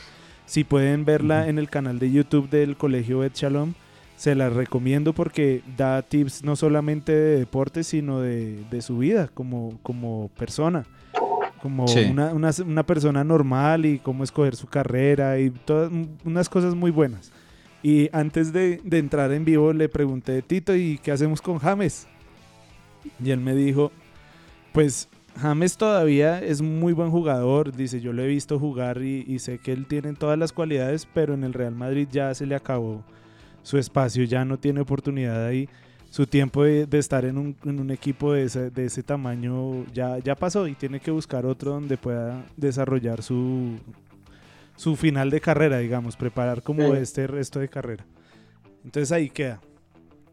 El problema es que no hay mucho interés de otros equipos por James, porque si no ya, no sé, hace rato hubiera salido el Real Madrid. Cierto. Y bueno, los colombianos en España están teniendo oportunidades, porque excepto James, poniendo a James a un lado. Los colombianos, James es como de aparte. Pero Vaca ya fue titular, hizo gol, está aprovechando su oportunidad. Y Arias también ya lleva 2 partidos jugando con el Atlético de Madrid y lo está haciendo muy bien, lo está haciendo de gran manera. Y bueno, eso nos ayuda a pensar en que los jugadores colombianos van a estar en buen nivel de aquí en adelante y pues que aprovechen su oportunidad en España porque se nos estaban quedando en el banco todos, ¿no? Señor. Es cierto. Bueno, por otro lado, hay un debate durísimo en el US Open de tenis en Nueva York. Hay todo un debate porque Djokovic dijo, yo por allá no me aparezco. No, exactamente. Y no voy a llevar a mi equipo tampoco pues de todos los que me asesoran, el técnico, el chef que lleva, todos los que lleva en su equipo, dijo, no los voy a llevar. Y lo mismo, pues Federer se aprovechó para operarse y estar listo para el 2021. Y Nadal también va a estar por fuera de las canchas. Entonces el US Open pinta como que va a estar bien distinto. Además porque todos los tenistas que vayan van a tener que estar en cuarentena 15 días más después de que compitan. Dios. Entonces el que va a estar compitiendo, obviamente todos quieren jugar porque pues muchos de los tenistas no son del top 10, que los del top 10 son los que no tienen problemas de dinero. Pero el resto de tenistas sí necesitan jugar torneos. Y pues están diciendo como Djokovic, cómo nos va a hacer esto, cómo va a hacer esta jugada. Esperan que como que él recapacite para ir a jugar, pero el punto es que el que juegue todo el torneo hasta la final y tiene que quedarse en la cuarentena va a estar por lo menos 1 mes y medio en Nueva York en cuarentena, aislado, porque no puede, pues obviamente no puede estar con familia, no puede llevar a nadie más. Imagínense eso. Ustedes si fueran tenistas, ¿qué hacen? ¿Van? No. Complejo. Muy difícil. No, si yo fuera tenista, Djokovic, Federer o Nadal de primer nivel, no. O sea, No jugarlo ni les quita ni les pone. Y sí puede realmente verse afectado. Sí, aparte la que sí va, además va sin aficionados, ¿no? Sí. La que sí va a estar fijo allá va a ser Serena Williams. ¿Ah, Pero sí? no, ella estaba diciendo también que estaba como que de pronto no. Porque pues es por lo que les digo, porque agregaron el tema, el alcalde de Nueva York está diciendo que cualquiera que vaya a competir tiene que aislarse 15 días más en Nueva York. No puede salir de Nueva York. Entonces ahí es donde ella está diciendo como que de pronto no se le mide por su hija, por su bebé. Entonces, y Roland Garros iban por público. Roland Garros dicen que ese sí ya iría con público. ¿Pero ese va este año también o ese va el próximo año? Dice que a principios de julio se inicia el proceso de venta de boletas y se habla de que sí, que desde el 27 de septiembre al 11 de octubre. Bueno, pues bien. Entonces estaría así, exactamente. Bueno, y en Colombia, devolviéndonos al fútbol. Bueno, les cierro un poquito de Estados Unidos. En Disney ya está definido toda la liga. la NBA está definiendo que no sea obligatorio para los jugadores presentarse a terminar la liga de la NBA de este año si no quieren estar allá, porque pues, aunque la NBA está ofreciendo llevárselos con su familia y estar ahí en el complejo de hoteles de Disney, pero eso significa también que van a tener que estar en cuarentena. No es que puedan salir y puedan ir a los parques ni nada de eso, sino que van a estar encerrados en cuarentena, y muchos jugadores están diciendo que no van a poner a su familia a encerrarse en un cuarto de hotel. Pues sí, obviamente esos jugadores tienen unas casas impresionantes, ¿no? Sí, ¿no? Entonces, pues yo me imagino que el cambio de escenario sí es bien complejo para ellos. Y bueno, Sí. la liga va a estar iniciando el 30 de julio. Y ya va a estar todo listo para empezar. Están pidiendo que la adelanten precisamente para terminar más rápido toda la liga en la NBA, pero todavía no se ha definido. Ahora sí pasamos a la Liga Drama, la Liga Drama Betplay Colombia. Oiga, pero ¿no habían dicho ya que agosto? Sí, Ahora estaban diciendo. se reanuda. Va por telenovelas. Sí, Por telenovelas. pues el Ministerio del Deporte dijo que se iniciará a finales de julio o inicios de agosto. No, eso creo que agosto. El problema es que los directivos de la DIMAYOR no se han reunido para nada para hablar del protocolo. Están todo el tiempo hablando desde sacar al presidente actual. Hoy se suponía que se entregaba el documento final de cómo va a ser el protocolo de regreso al deporte, porque no solamente iba a incluir el deporte pues el fútbol, sino que tenía que incluir otros deportes como tiene que ser, ¿no? Porque no es solamente el reinicio del fútbol, sino también el reinicio de todas las actividades deportivas en Colombia. Para el tenis, para el golf, para todo eso. Pero pues sigue el drama porque no les han entregado el oficial, pero igual ellos propusieron un protocolo, pero no lo han discutido, no lo han puesto en acción. Cuando se lo mandaron al Ministerio de Deporte, el Ministerio de Deporte les aprueba ese protocolo y ellos todavía no están discutiendo eso. No han planeado cómo traer esas pruebas que dijeron que iban a traer. Mejor dicho, la DIMAYOR va a quedar en un problema porque hasta que no tenga eso no pueden iniciar los entrenamientos, y ellos están diciendo pues que lo van a lograr, pero no sé cómo lo van a cumplir. ¿Cómo, Rafa? Que no se sabe cómo lo van a lograr, sí, cómo lo van a conseguir. ¿Quién sabe? Yo no sé cómo va a pasar eso, pero... Ay, no, con estos directivos. Exacto, mientras todos definen fechas de reinicio, ya Perú tiene fecha de reinicio, Ecuador también, Paraguay ya está a punto de iniciar, Argentina es el único que no tiene fecha con Colombia, pero pues ellos están en su margen de tiempo. Como habían terminado su liga, ellos estaban, digamos que estaban bien para iniciar sus ligas después de agosto. En cambio Colombia no se sabe. Y los equipos cada vez siguen en una crisis peor. Yo no sé si vieron ahora Millonarios todo lo que está pasando. No, ¿qué está Se pasando? quedó sin arqueros. Ahora pues Para Jefferson Martínez, yo no sé si hablamos en el programa pasado de Jefferson, yo creo que sí. Sí, pero no concluimos. Él está medio arrepentido, pero ahora Millonarios dijo, no lo queremos por acá. Y pues se liberan de ese dinero. Van a tener entonces a este arquero que trajeron de Bucaramanga, y van a subir a 2 de las inferiores de Millonarios. También están que sacan a todos los que puedan, los están sacando. Ahora Román, dicen que hay una oferta desde la MLS y parece que lo van a vender también. Están buscando salir de todos los jugadores porque Millonarios dice que está en este momento a punto de quiebra, porque no tiene su ingreso principal, son las taquillas, y pues no hay taquillas en este momento. Ellos dicen que la televisión no les da para lo que ellos necesitan como equipo. Entonces pues les pido que oremos por Millonarios. Vamos a cancelar la parte, mi sección del programa la vamos a cancelar y vamos a empezar un tiempo de intercesión. Levanta tus manos. Una vigilia deberíamos de hacer. No, pero eso sales con ayuno y oración. Ayuno. Sí.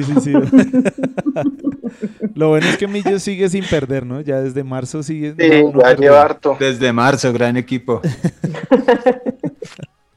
Entonces ahí está el asunto, está bien complejo por ese lado, pero bueno, estemos orando por Millonarios, vamos a hacer una cadena en avivadores de oración por Millito.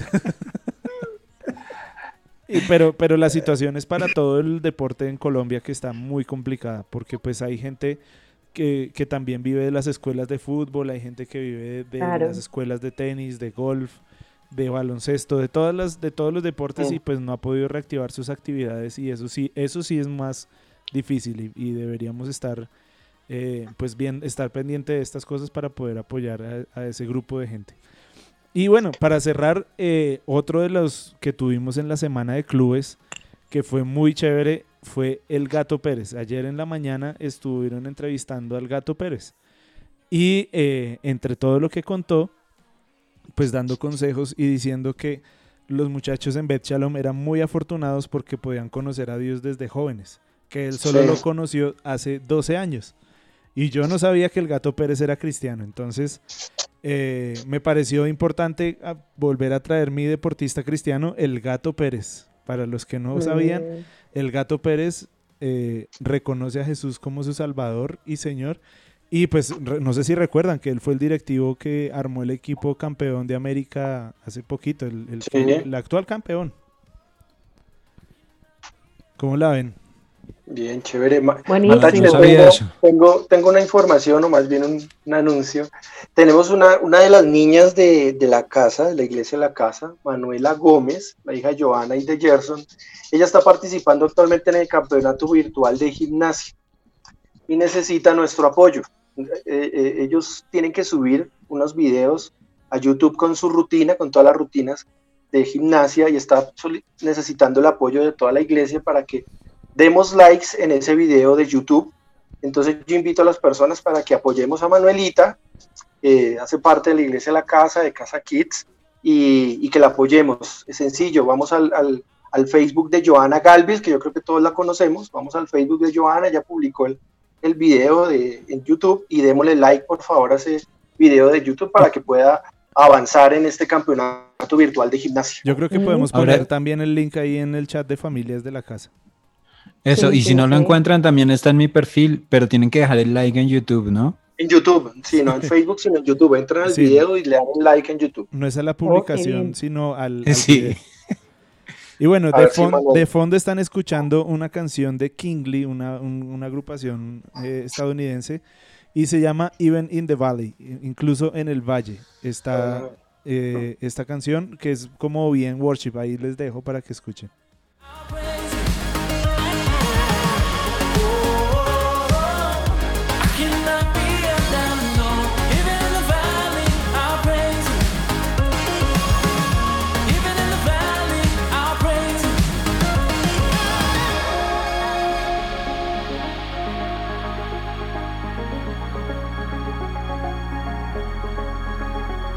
My portion, unending, my God, unveiling, in darkness and glory, your name remains holy through sickness, diseases, you're strong in my weakness, no battle, no weapon will stand in your kingdom, my portion, unending, my God, unfailing, in darkness and glory, your name remains holy through sickness, diseases, you're strong.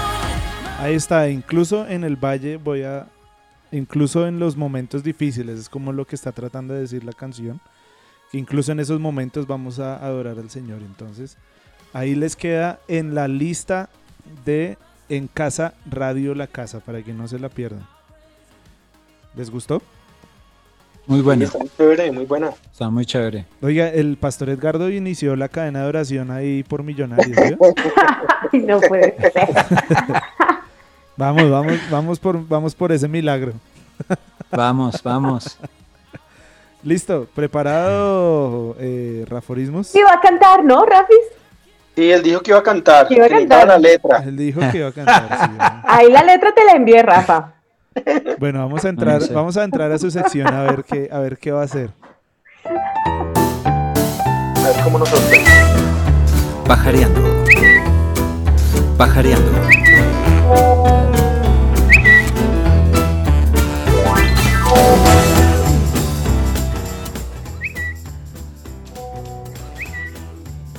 Una joven va gritando, ¡mamá! Todos los que estaban en audífonos, ¡ay! Bueno, así es que yo escucho esa canción. Ay, no puede ser. No. Pero escucha, a lo lejos, alguien grita, alguien grita. No, no es mi favorita, ¿no? Bueno. Como que, ¿qué hacemos ahí con eso? Nada, nada. Hola. Arroba No hay raforismos. salida. ¿Qué puede ser? Mire, el pastor Edgardo se siente avergonzado por lo que acaba de pasar. Creo que va a quedar sancionado. Sí, ya como eliminado De alabanza, sí. de alabanza, sí. Ay, Rafa, no, Rafa. A la banca, buena, a la banca. buena, Rafa. A la banca, sí, voy a quedar como James. Bueno, no, mentira. Sale el pastor Edgardo, ¿no? Pues con Rafa contamos. Yo a Rafael lo tengo en cuenta. Sí. Claro, es parte importante del equipo. Buena. Muy Bueno, buena, Rafa. arroba raforismos escribió, dijo, Bill Gates puede estar detrás de los microchips que quiera, desde que me deje a mí las mini chips. Buena.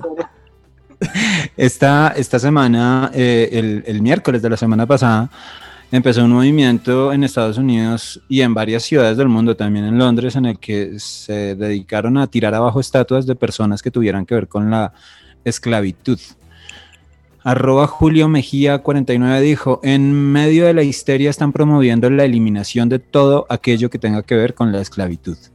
No imagino la cara de esos buenistas cuando sepan que los aztecas y los incas se expandieron a través de la conquista y la esclavitud de otras tribus. Entonces se vieron imágenes como por ejemplo la de una mujer colgándose de la estatua de Matías Baldwin, un hombre que promovió la abolición de la esclavitud y el acceso a los votos negros, fundó una escuela para los niños de la comunidad y la financió por décadas, y esta participante de Antifa y Black Lives Matter participó en su destrucción por el mero hecho de ser blanco. Pregunta arroba Mamela Fiallo Flo, ¿quiénes son los racistas? Ujú. Y pues hablando también de tirar abajo todo esto, escribía un tuitero todas las cosas que sean hechas por esclavistas. Un tuitero escribía, bueno, también es que derribar una pirámide debe ser medio jodido. Un poquito, sí. Un poquito, sí. Un tuitero cogió una foto de una estatua del Che Guevara que dice hasta la victoria siempre. Y una estatua, ¿no? Y dice, el día que la tumben, ese día les creo. Oh. Porque si ustedes ven el diario del Che Guevara, van a encontrar racismo en forma, pero esa sí no la tocan. Ahí no hay nada que se diga. Bueno, Sí, otra vez error. Y persecución a los homosexuales también, ¿no? Sí, señor. Porque Pero- fue bien duro con los homosexuales. Tenían un campo de concentración. Pero como es el Che, Ajá. en fin. Déjelo ahí. Otro tuitazo, un tuitazo increíble. Dice así, les voy a contar cómo la cuarentena me ha cambiado la vida para siempre. Esta es la historia, pongan atención, de cómo mi vida se transformó. Cambié de arriba abajo lo que nunca pensé y llegué a ser el príncipe de todo Bel-Air. ¡Au! La Transmillennial quedó perdida ahí con ese. ¿No? ¿Sí, ¿No? ¿sí lo reconociste, el príncipe del rap? Ah, Claro. Bueno, Bueno, muy siquiera. Era de la familia Ingalls. Sí.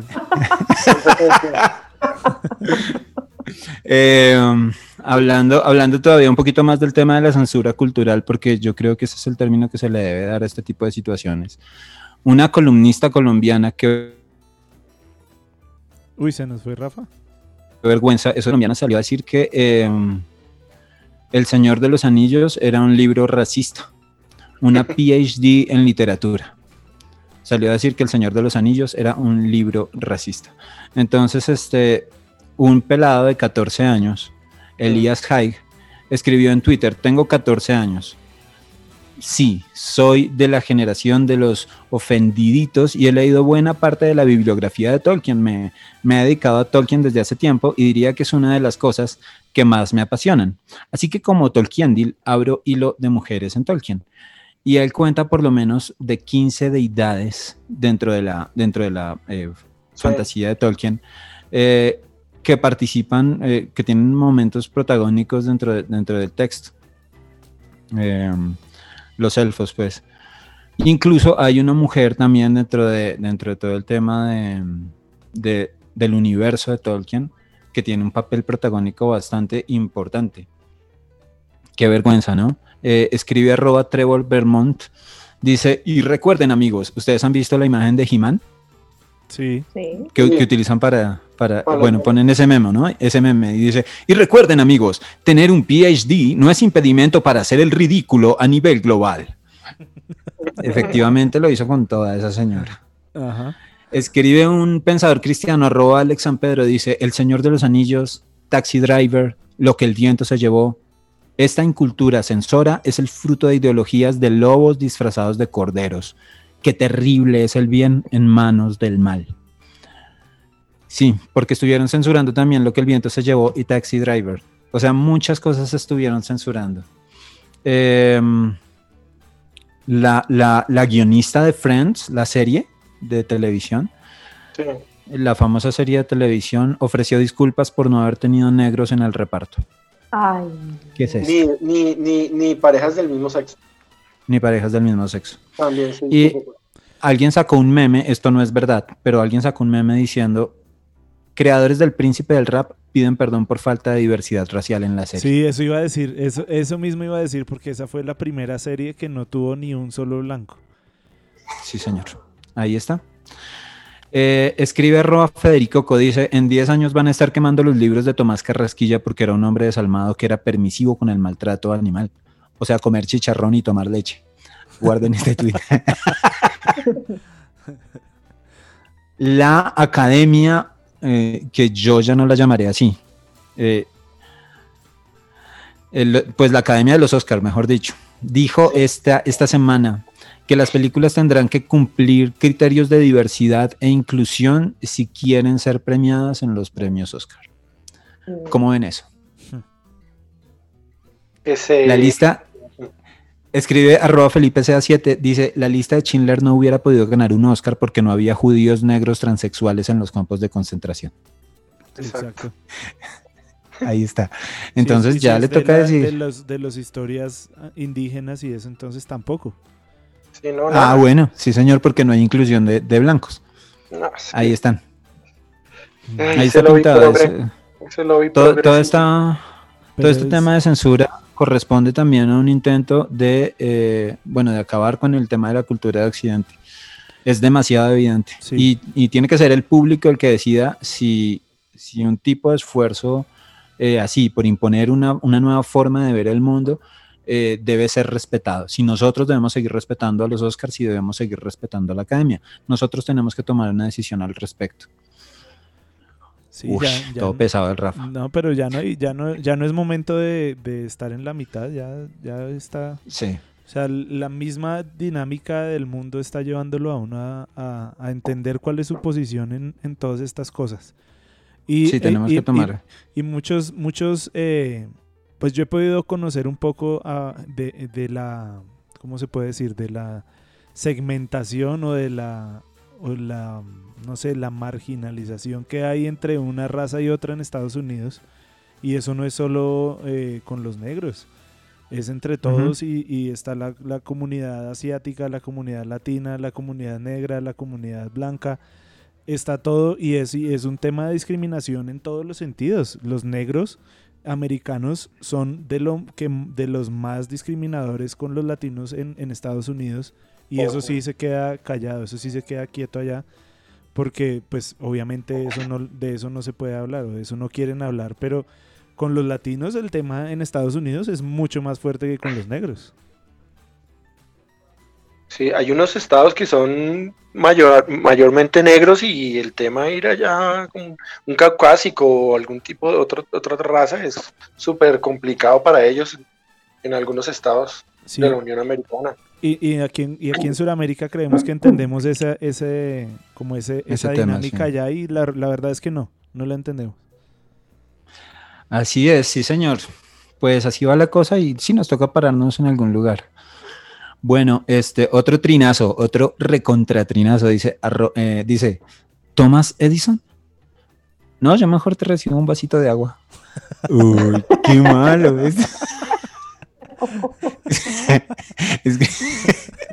Escribe @Macarena, dice, la persona que perdió un iPhone 11 hace como 2 horas en un Uber, por favor deje de estar llamando a mi nuevo celular. Gracias. Ay, no. Que lo provoque. Este 12 de junio la vicepresidenta Marta Lucía Ramírez fue acusada Sí. por el hecho de que su hermano hace 25 años estuvo traficando droga a Estados Unidos, y ella pagó una fianza para que él pudiera salir de la prisión. Ella sacó una respuesta también en una carta diciendo que era una tragedia familiar, ¿no? Entonces los tuiteros empezaron a molestar con eso, ¿no? Empezaron a decir, por ejemplo, tragedia familiar, tener que pedir un crédito del ICETEX para estudiar. Otra escribió, tragedia familiar, la de María Teresa y Danilo. María Teresa y Danilo.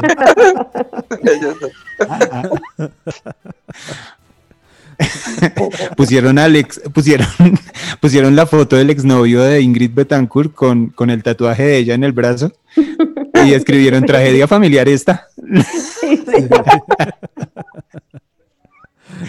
Otra que dice tragedia familiar, la de Edipo.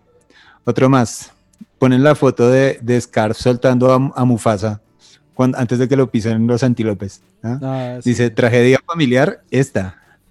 Otra, @Maleja Lunareja dice, tragedia familiar era llegar con perejil en vez de cilantro. Yo no sé si les tocó los mandados. Pero es que es difícil, yo todavía no lo distingo muy bien. Y eso que estoy hecho un pro en la cocina, les digo. Sí, el olor. Lo mandan por cilantro y dicen, no, deme 5,000 de cilantro, hágame el favor. 5,000 de cilantro es un ramo. Sí, pero eso es cilantro es el árbol. Sí, eso es muchísimo. Ponen una foto de un huevo frito y con la yema toda esparcida, pero ya seca. Y escriben tragedia familiar esta. Sí, otro escribe tragedia familiar, la de capullo y sorullo, ¿no? Y responde otro también, tragedia familiar, la de cocomiel. José Miel. José Miel. La de Heidi. Bueno, esa es la de Heidi, esa es una tragedia familiar. Sí. Pero bueno, también respondieron otros tuiteros diciendo, un senador fue capturado por enviar 10 kilos de coca. Normal. Otro senador fue empleado de Escobar. Normal. El mismo senador fue grabado recibiendo sobornos. Normal. 10 ex narcotraficantes están sentados en el Senado. Normal. Marta Lucía Ramírez paga fianza del hermano. Escándalo. Pues sí, así es como está haciendo.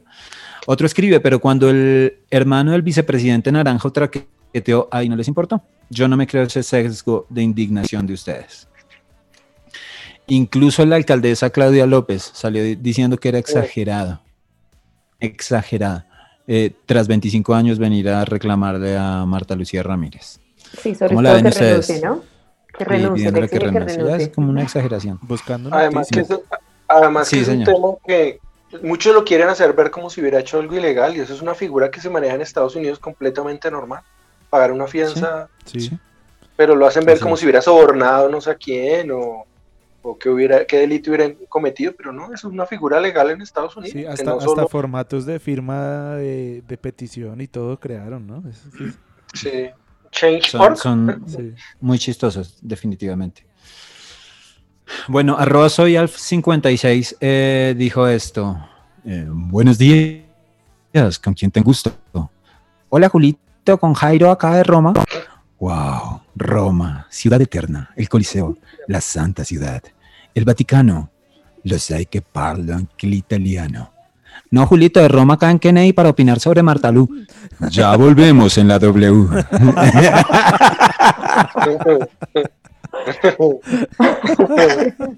Ay. Buenísimo. Arroba W Me del gustó- bar me dijo. gustó más el dramatizado, la verdad. Ah, increíble, ¿no? ¿Qué tal esa actuación? Dice, Debería dice hacer arroba casting para Calimán, porque creo que por ahí vuelve. Ay, ¿de verdad? Por ahí escuché. Ah, no, mentiras, que las van a volver a presentar, a pasar en Ya radio. las están presentando, sí. Ya. Ay, qué Ya las- chévere. Y Rafa debería hacer casting. un tip en Spotify está todo Calimán. Yo escucho ¿Ah, sí? Calimán. Bueno, Buenísimo. bueno. Pequeño Toca verlo. Solín. sí. Solín. Un detalle ahí de Andrés. Intimidades con Andrés. Escucho Calimán. Chévere. Escribió arroba W del bar, dijo, me estoy poniendo como bueno en esta cuarentena. Antes era muy malo. Ah, no. No, bueno, muy malo. Bueno, Ah, pero bueno. no, lo dije para introducir este trino de un filósofo cristiano, arroba Junior Zapata, dice, más pareciera que la energía de todos está enfocada en regresar a lo que se consideraba normal hace 100 años, o sea, en febrero de 2020, y llamar eso la nueva normalidad, lo que es una contradicción de términos. Si es normal, no es nuevo, y si es nuevo, no es normal. ¿Cómo la ven? ¿Qué opinan ustedes de ese término de nueva normalidad? No, normalidad. Que no es normal esa nueva normalidad. Definitivamente, definitivamente.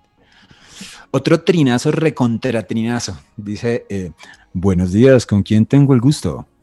Hola, Julito, con Jair acá de Brasil. Ah, los viñedos del norte, las cataratas de Iguazú, Upão de Azúcar, el Cristo del Corcovado, Copacabana, Ipanema, Jogo Bonito.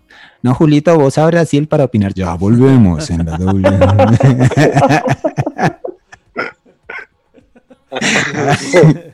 Yo me los disfruto. Julie dice, no me cuelgue, Julito.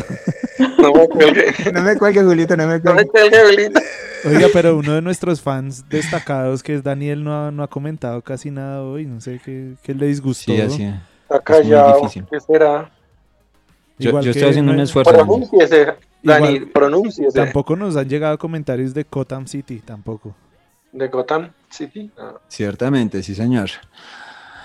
Escribieron esta semana también, la hipoteca inversa puso a los zurditos a defender la propiedad privada. ¿Se han escuchado hablar de eso? Sí. Sí. De la hipoteca inversa. Ujú. Escribe otro tuitero, dice, los ricos heredan y dejan herencias, la clase media también. La riqueza se crea a través de generaciones y promover el cambio del patrimonio por un ingreso mensual propio de un subsidio es promover la destrucción de la riqueza creada en el tiempo. Voluntario es eufemismo. Les doy otro punto de vista de otro tuitero. Dice, 2 puntos del manifiesto comunista. 1, abolición de la propiedad privada. 2, abolición de los derechos de herencia. Hipoteca inversa. Fin del comunicado.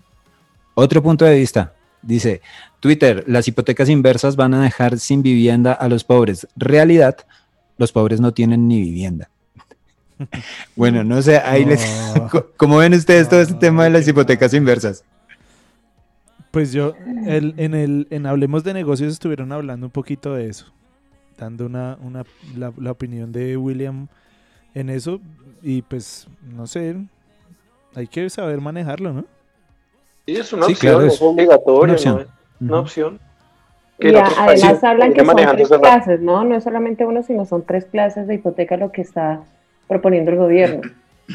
Ujú. Sí, Así en es. últimas hasta la pueden vender. Exacto. Bueno, esto dice @Dani8002, dice, llevo ya 3 días con congestión y fiebre. No me jodas. No me jodo. Antes de peor.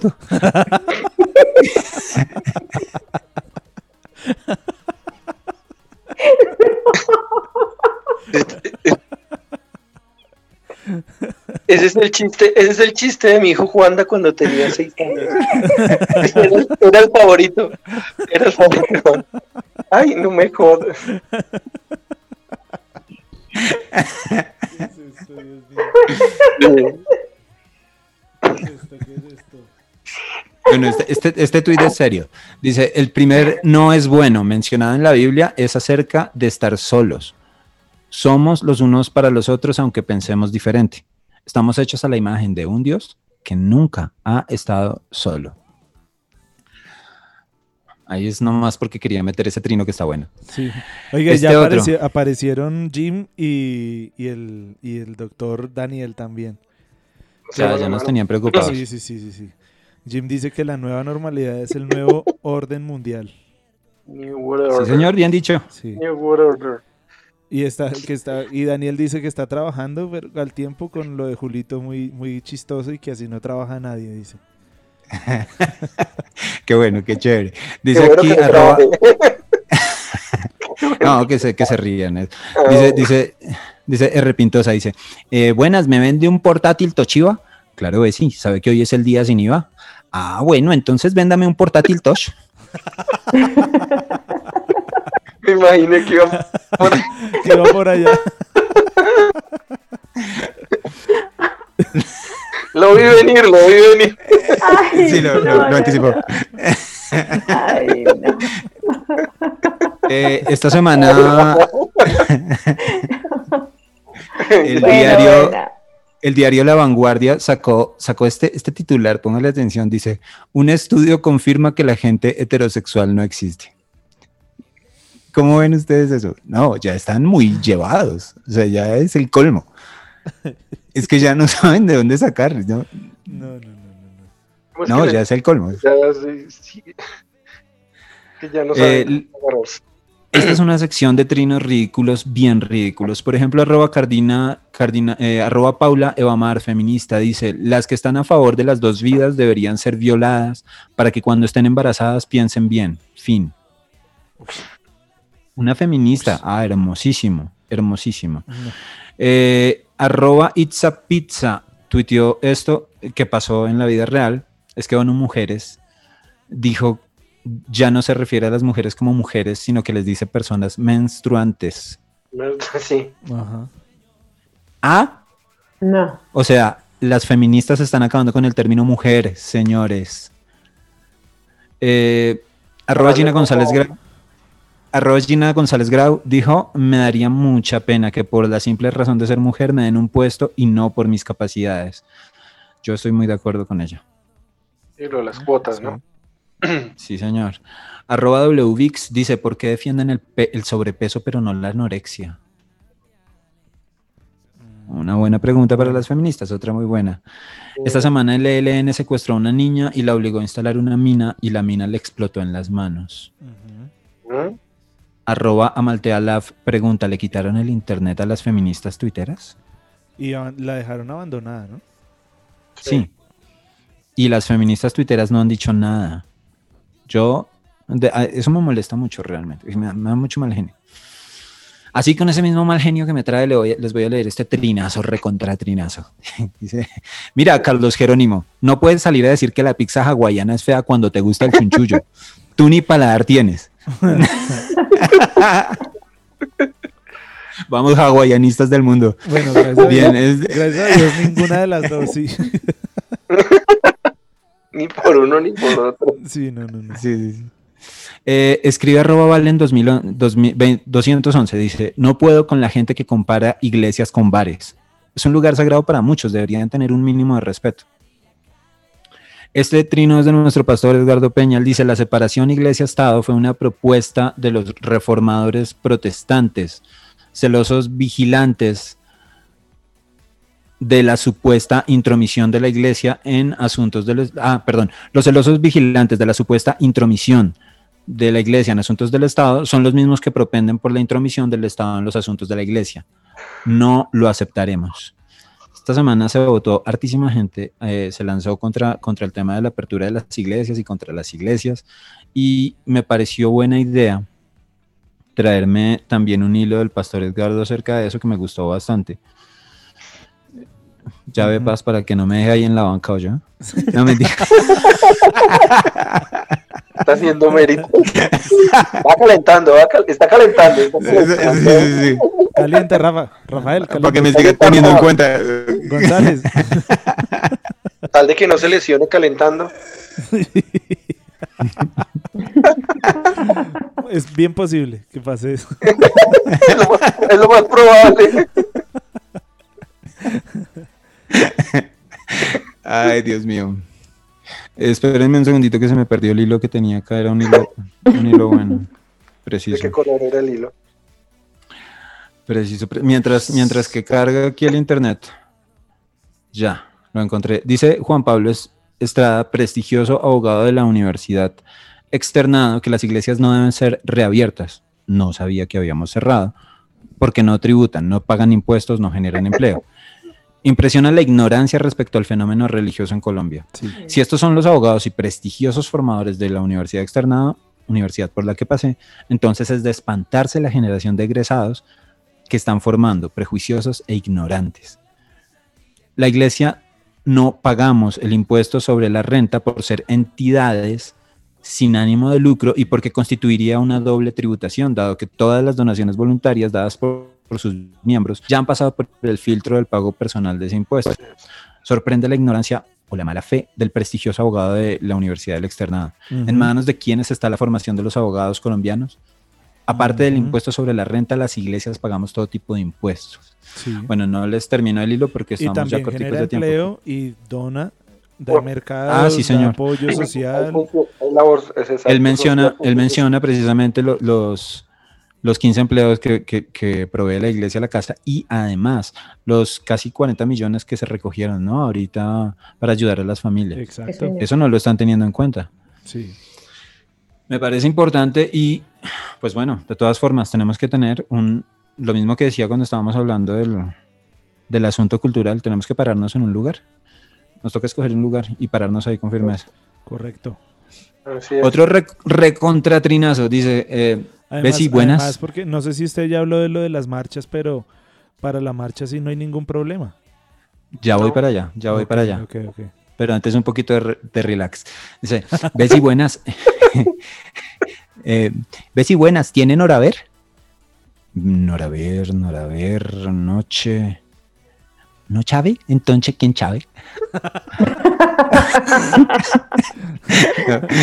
Dios, ese trino se me volvió famoso, ese lo escribí yo. Me sentí un genio. Bueno. Oiga, vio el pastor Edgardo diciendo que lo van a poner de sexto cambio, ¿no? Ya está confirmado. Bueno, ya por lo menos tengo más esperanzas. Ya. Si se lesiona a alguien, ya sabe que usted entra. Ya estás al mismo nivel de Si se lesionan 5. Exacto. Que expulsan a 5. @Clara Sandoval dijo, en Bogotá se comprometieron con 5.000 unidades de cuidados intensivos, pero no hay ni 1.000. Si usted va a salir a trabajar en ciertos sectores, no puede. Pero si va a salir a protestar, puede, no importa si pone en riesgo su núcleo familiar o vecinos. Muy mal gobernada nuestra ciudad. Dios nos ayude.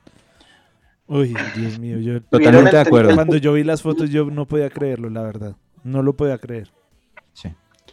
¿Vieron el trino sobre el tema que también Clara Sandoval le pregunta a la alcaldesa que cómo va a ser el día sin IVA, ya que pues son 3 días impares, entonces que cómo van a ser las personas que tienen cédula impar, entonces no van a poder aprovechar. No lo había visto.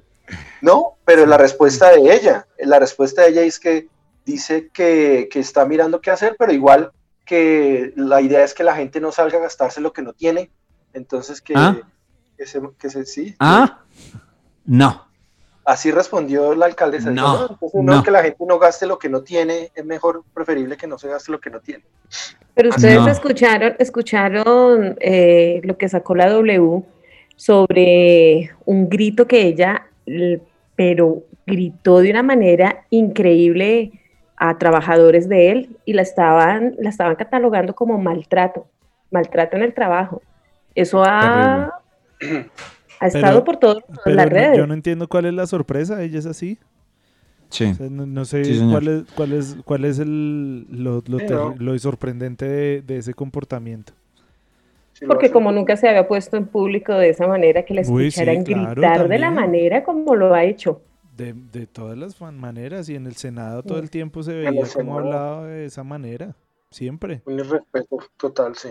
Oiga, acerca de las marchas también se manifestó el senador Gustavo Petro. Hace unos días había dicho que era un absurdo abrir centros comerciales cuando la enfermedad se dispara en la ciudad.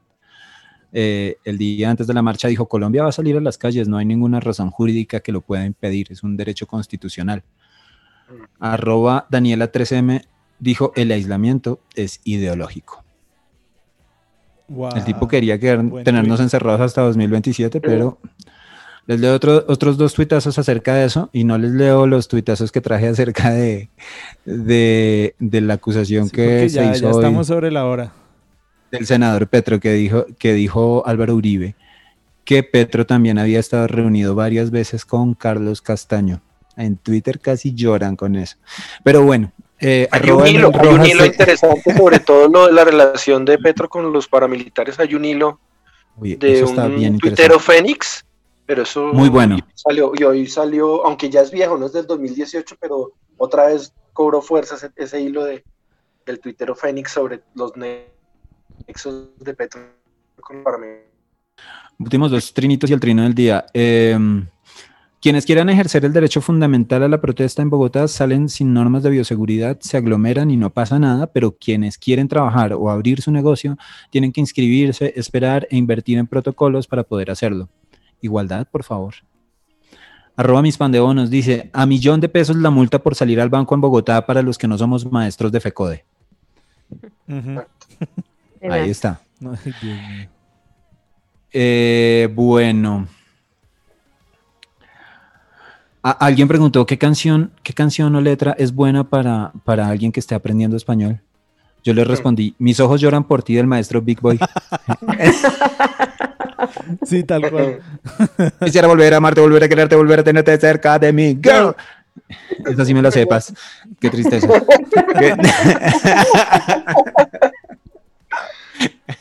El trino del día, reforzando un poquito la idea que les digo, tenemos que pararnos en algún lugar y con firmeza.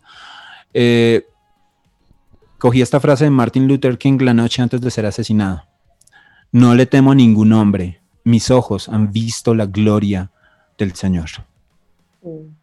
Parémonos en un lugar y no tengamos temor. Parémonos en el lugar. Así es. Y de fondo están escuchando una canción que por fin puedo pronunciar bien, se llama La Pesadilla, y la pesadilla. La pesadilla de los hermanos del lugar de su presencia. Los dejo para que la escuchen un ratico.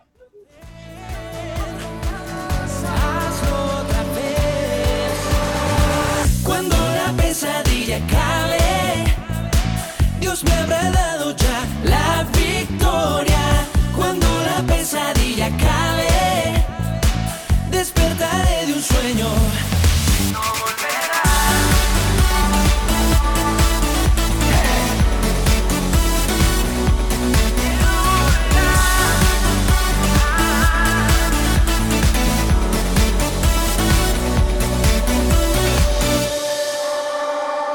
En el pasado hiciste milagros, hazlo otra vez.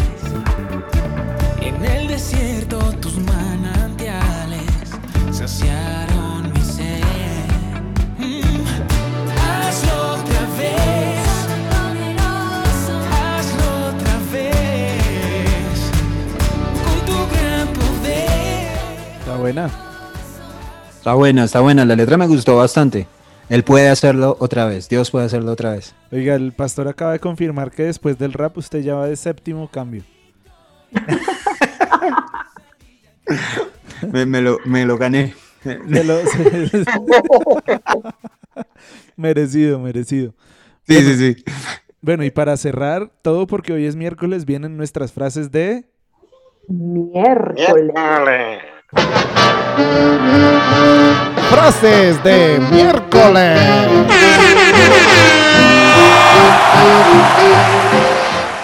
Bueno, ustedes saben que venimos en nuestra serie de frases que están siendo muy comunes o situaciones que están pasando en el COVID, ¿no? ¿Cierto? ¿Sí sabían? Sí, señor. Sí, señor. Ah, Sí, bueno. sí. Aquí les tiro un bonus para esta cuarentena. Llega la mamá de Rafa y le dice, Rafa, ¿quieres agua? Y le dice, no, gracias, soy gaseosastariano. ¿No? ¿Malo? Estaría, ¿no? Gaseosatariano. Como vegetariano o vegano Pero de gaseosa. de gaseosa, exacto. ¿No? Pues, Bueno. Buah, arrancamos bien. Matacho ni sale convocado. Matacho ni convocado. Ni alabanza.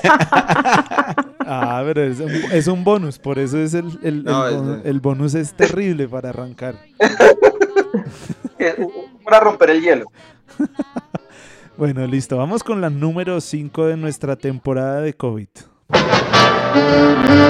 Frase número 5. Esta frase número 5 es bien diciente, ¿no? Todos en la vida como que tenemos una posición o como hay algo que nosotros hacemos, ¿cierto? Y es un dicho que todos jugamos un papel en la vida, ¿cierto? Esta frase viene inspirada en eso y en una crisis que hubo a principio, en el inicio de la cuarentena. Dice así: todos jugamos un papel en la vida. Tú debes ser el higiénico. las caras de... Mira la cara de guaco. Todos tenemos un papel en la vida. Por si no lo entendió algún oyente, todos jugamos un papel en la vida. Tú debes ser el higiénico. Profundo. Profunda, ¿qué tal le digan a uno eso? Vamos con la número 4. Frase número 4. Bueno, necesito que los oyentes me den ánimo para ver que Ángela, mi esposa, ya empezó ahí a apoyarme con sus risas. Lo que pasa es que, o sea, pone el emoji que se está riendo, pero en realidad yo no escucho ninguna risa aquí en mi casa. Me preocupa eso. Va a tocar que ponga risas grabadas. Exacto, vamos con la número 4. La número 4 dice, ustedes saben que la OMS opina de todo, ¿no? Ellos dicen, China está haciendo muy bien su trabajo, Estados Unidos muy mal. Todo el tiempo hacen cosas así, pero al final solo opinan. Y hace poquito salió un comunicado, pónganle cuidado. OMS advierte que solo volverán a la normalidad aquellos que ya eran normales. Esto es una pandemia, no un milagro. Sigan ustedes en estudio. ¿No? Ahí vamos. Ay, pónganle fe. Vamos, ritmo, vamos mejorando. Vamos poniendo ritmo. Vamos. Dice Julie que puede mejorar esta temporada de las frases de miércoles, pero bueno, el final de las frases de miércoles es que quedemos así, en un estado como así, exacto. Vamos con la número 3. Frase número 3.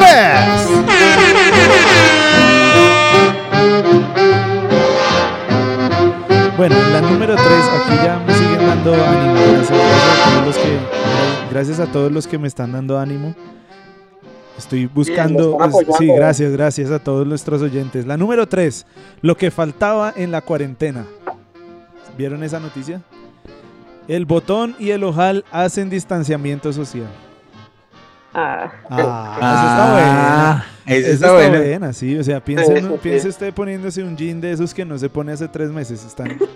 Usted está en distanciamiento social. Esa camisa que se está tratando de poner también está en distanciamiento social. Listo, vamos con la número 2. Frase de miércoles número 2. Esta número 2 también va en línea con lo que veníamos hablando del distanciamiento social. Y esta va para mí y para todos los que sentimos que la barriga está creciendo en la cuarentena. Dice, no culpes al COVID-19. Tú ya estabas gordo desde enero. No, ¿por qué? Sí. Sí, por favor, cada uno en su casa haga una evaluación concienzuda, racional de lo que está pasando y entienda que usted estaba gordito desde enero. No le eche la culpa al COVID, que cuando lo veamos, cuando lo veamos digan, no diga, esto fue, no, es que el encierro, no, es que no, desde enero, acéptelo, es una realidad. Vamos con la número 1. Frase de miércoles número 1. Y la número 1 llega con el patrocinio del pastor Edgardo Peña, que está en el marco de su serie Todo tiene su tiempo, ¿no? Que ha estado muy buena. Que ha estado, la verdad es una serie que vale la pena volver a repetir. Los que puedan encontrarla en todas nuestras plataformas, vale la pena que la escuchen. Y la frase que nos deja Daniel, ¿ustedes qué dicen, amigos de la mesa de trabajo? Daniel Fuentes me escribe y me dice, yo sí subí de peso en la cuarentena, culpa del COVID. Yo estoy con Daniel, ánimo. No eres el único. Vamos a dejar esa frase ahí y que nuestros oyentes sean quienes decidan, ¿listo? Pero la número 1 dice, hay que tomar las riendas de la vida, hay que asumir responsabilidad por vivir, hay que llenarse de confianza y avanzar. Vamos amigos, se puede, pero hay que tomar responsabilidad de todo esto.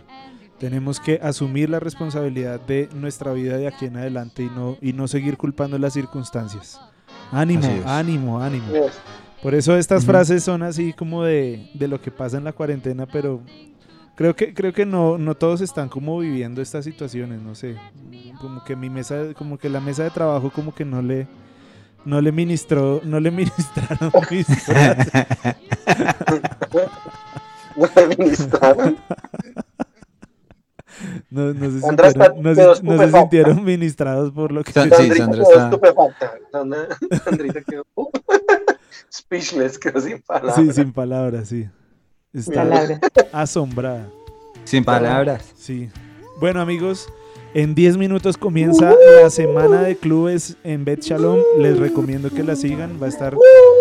Hoy es club de decoración en Bet Shalom. Entonces ahí queda para todos ustedes.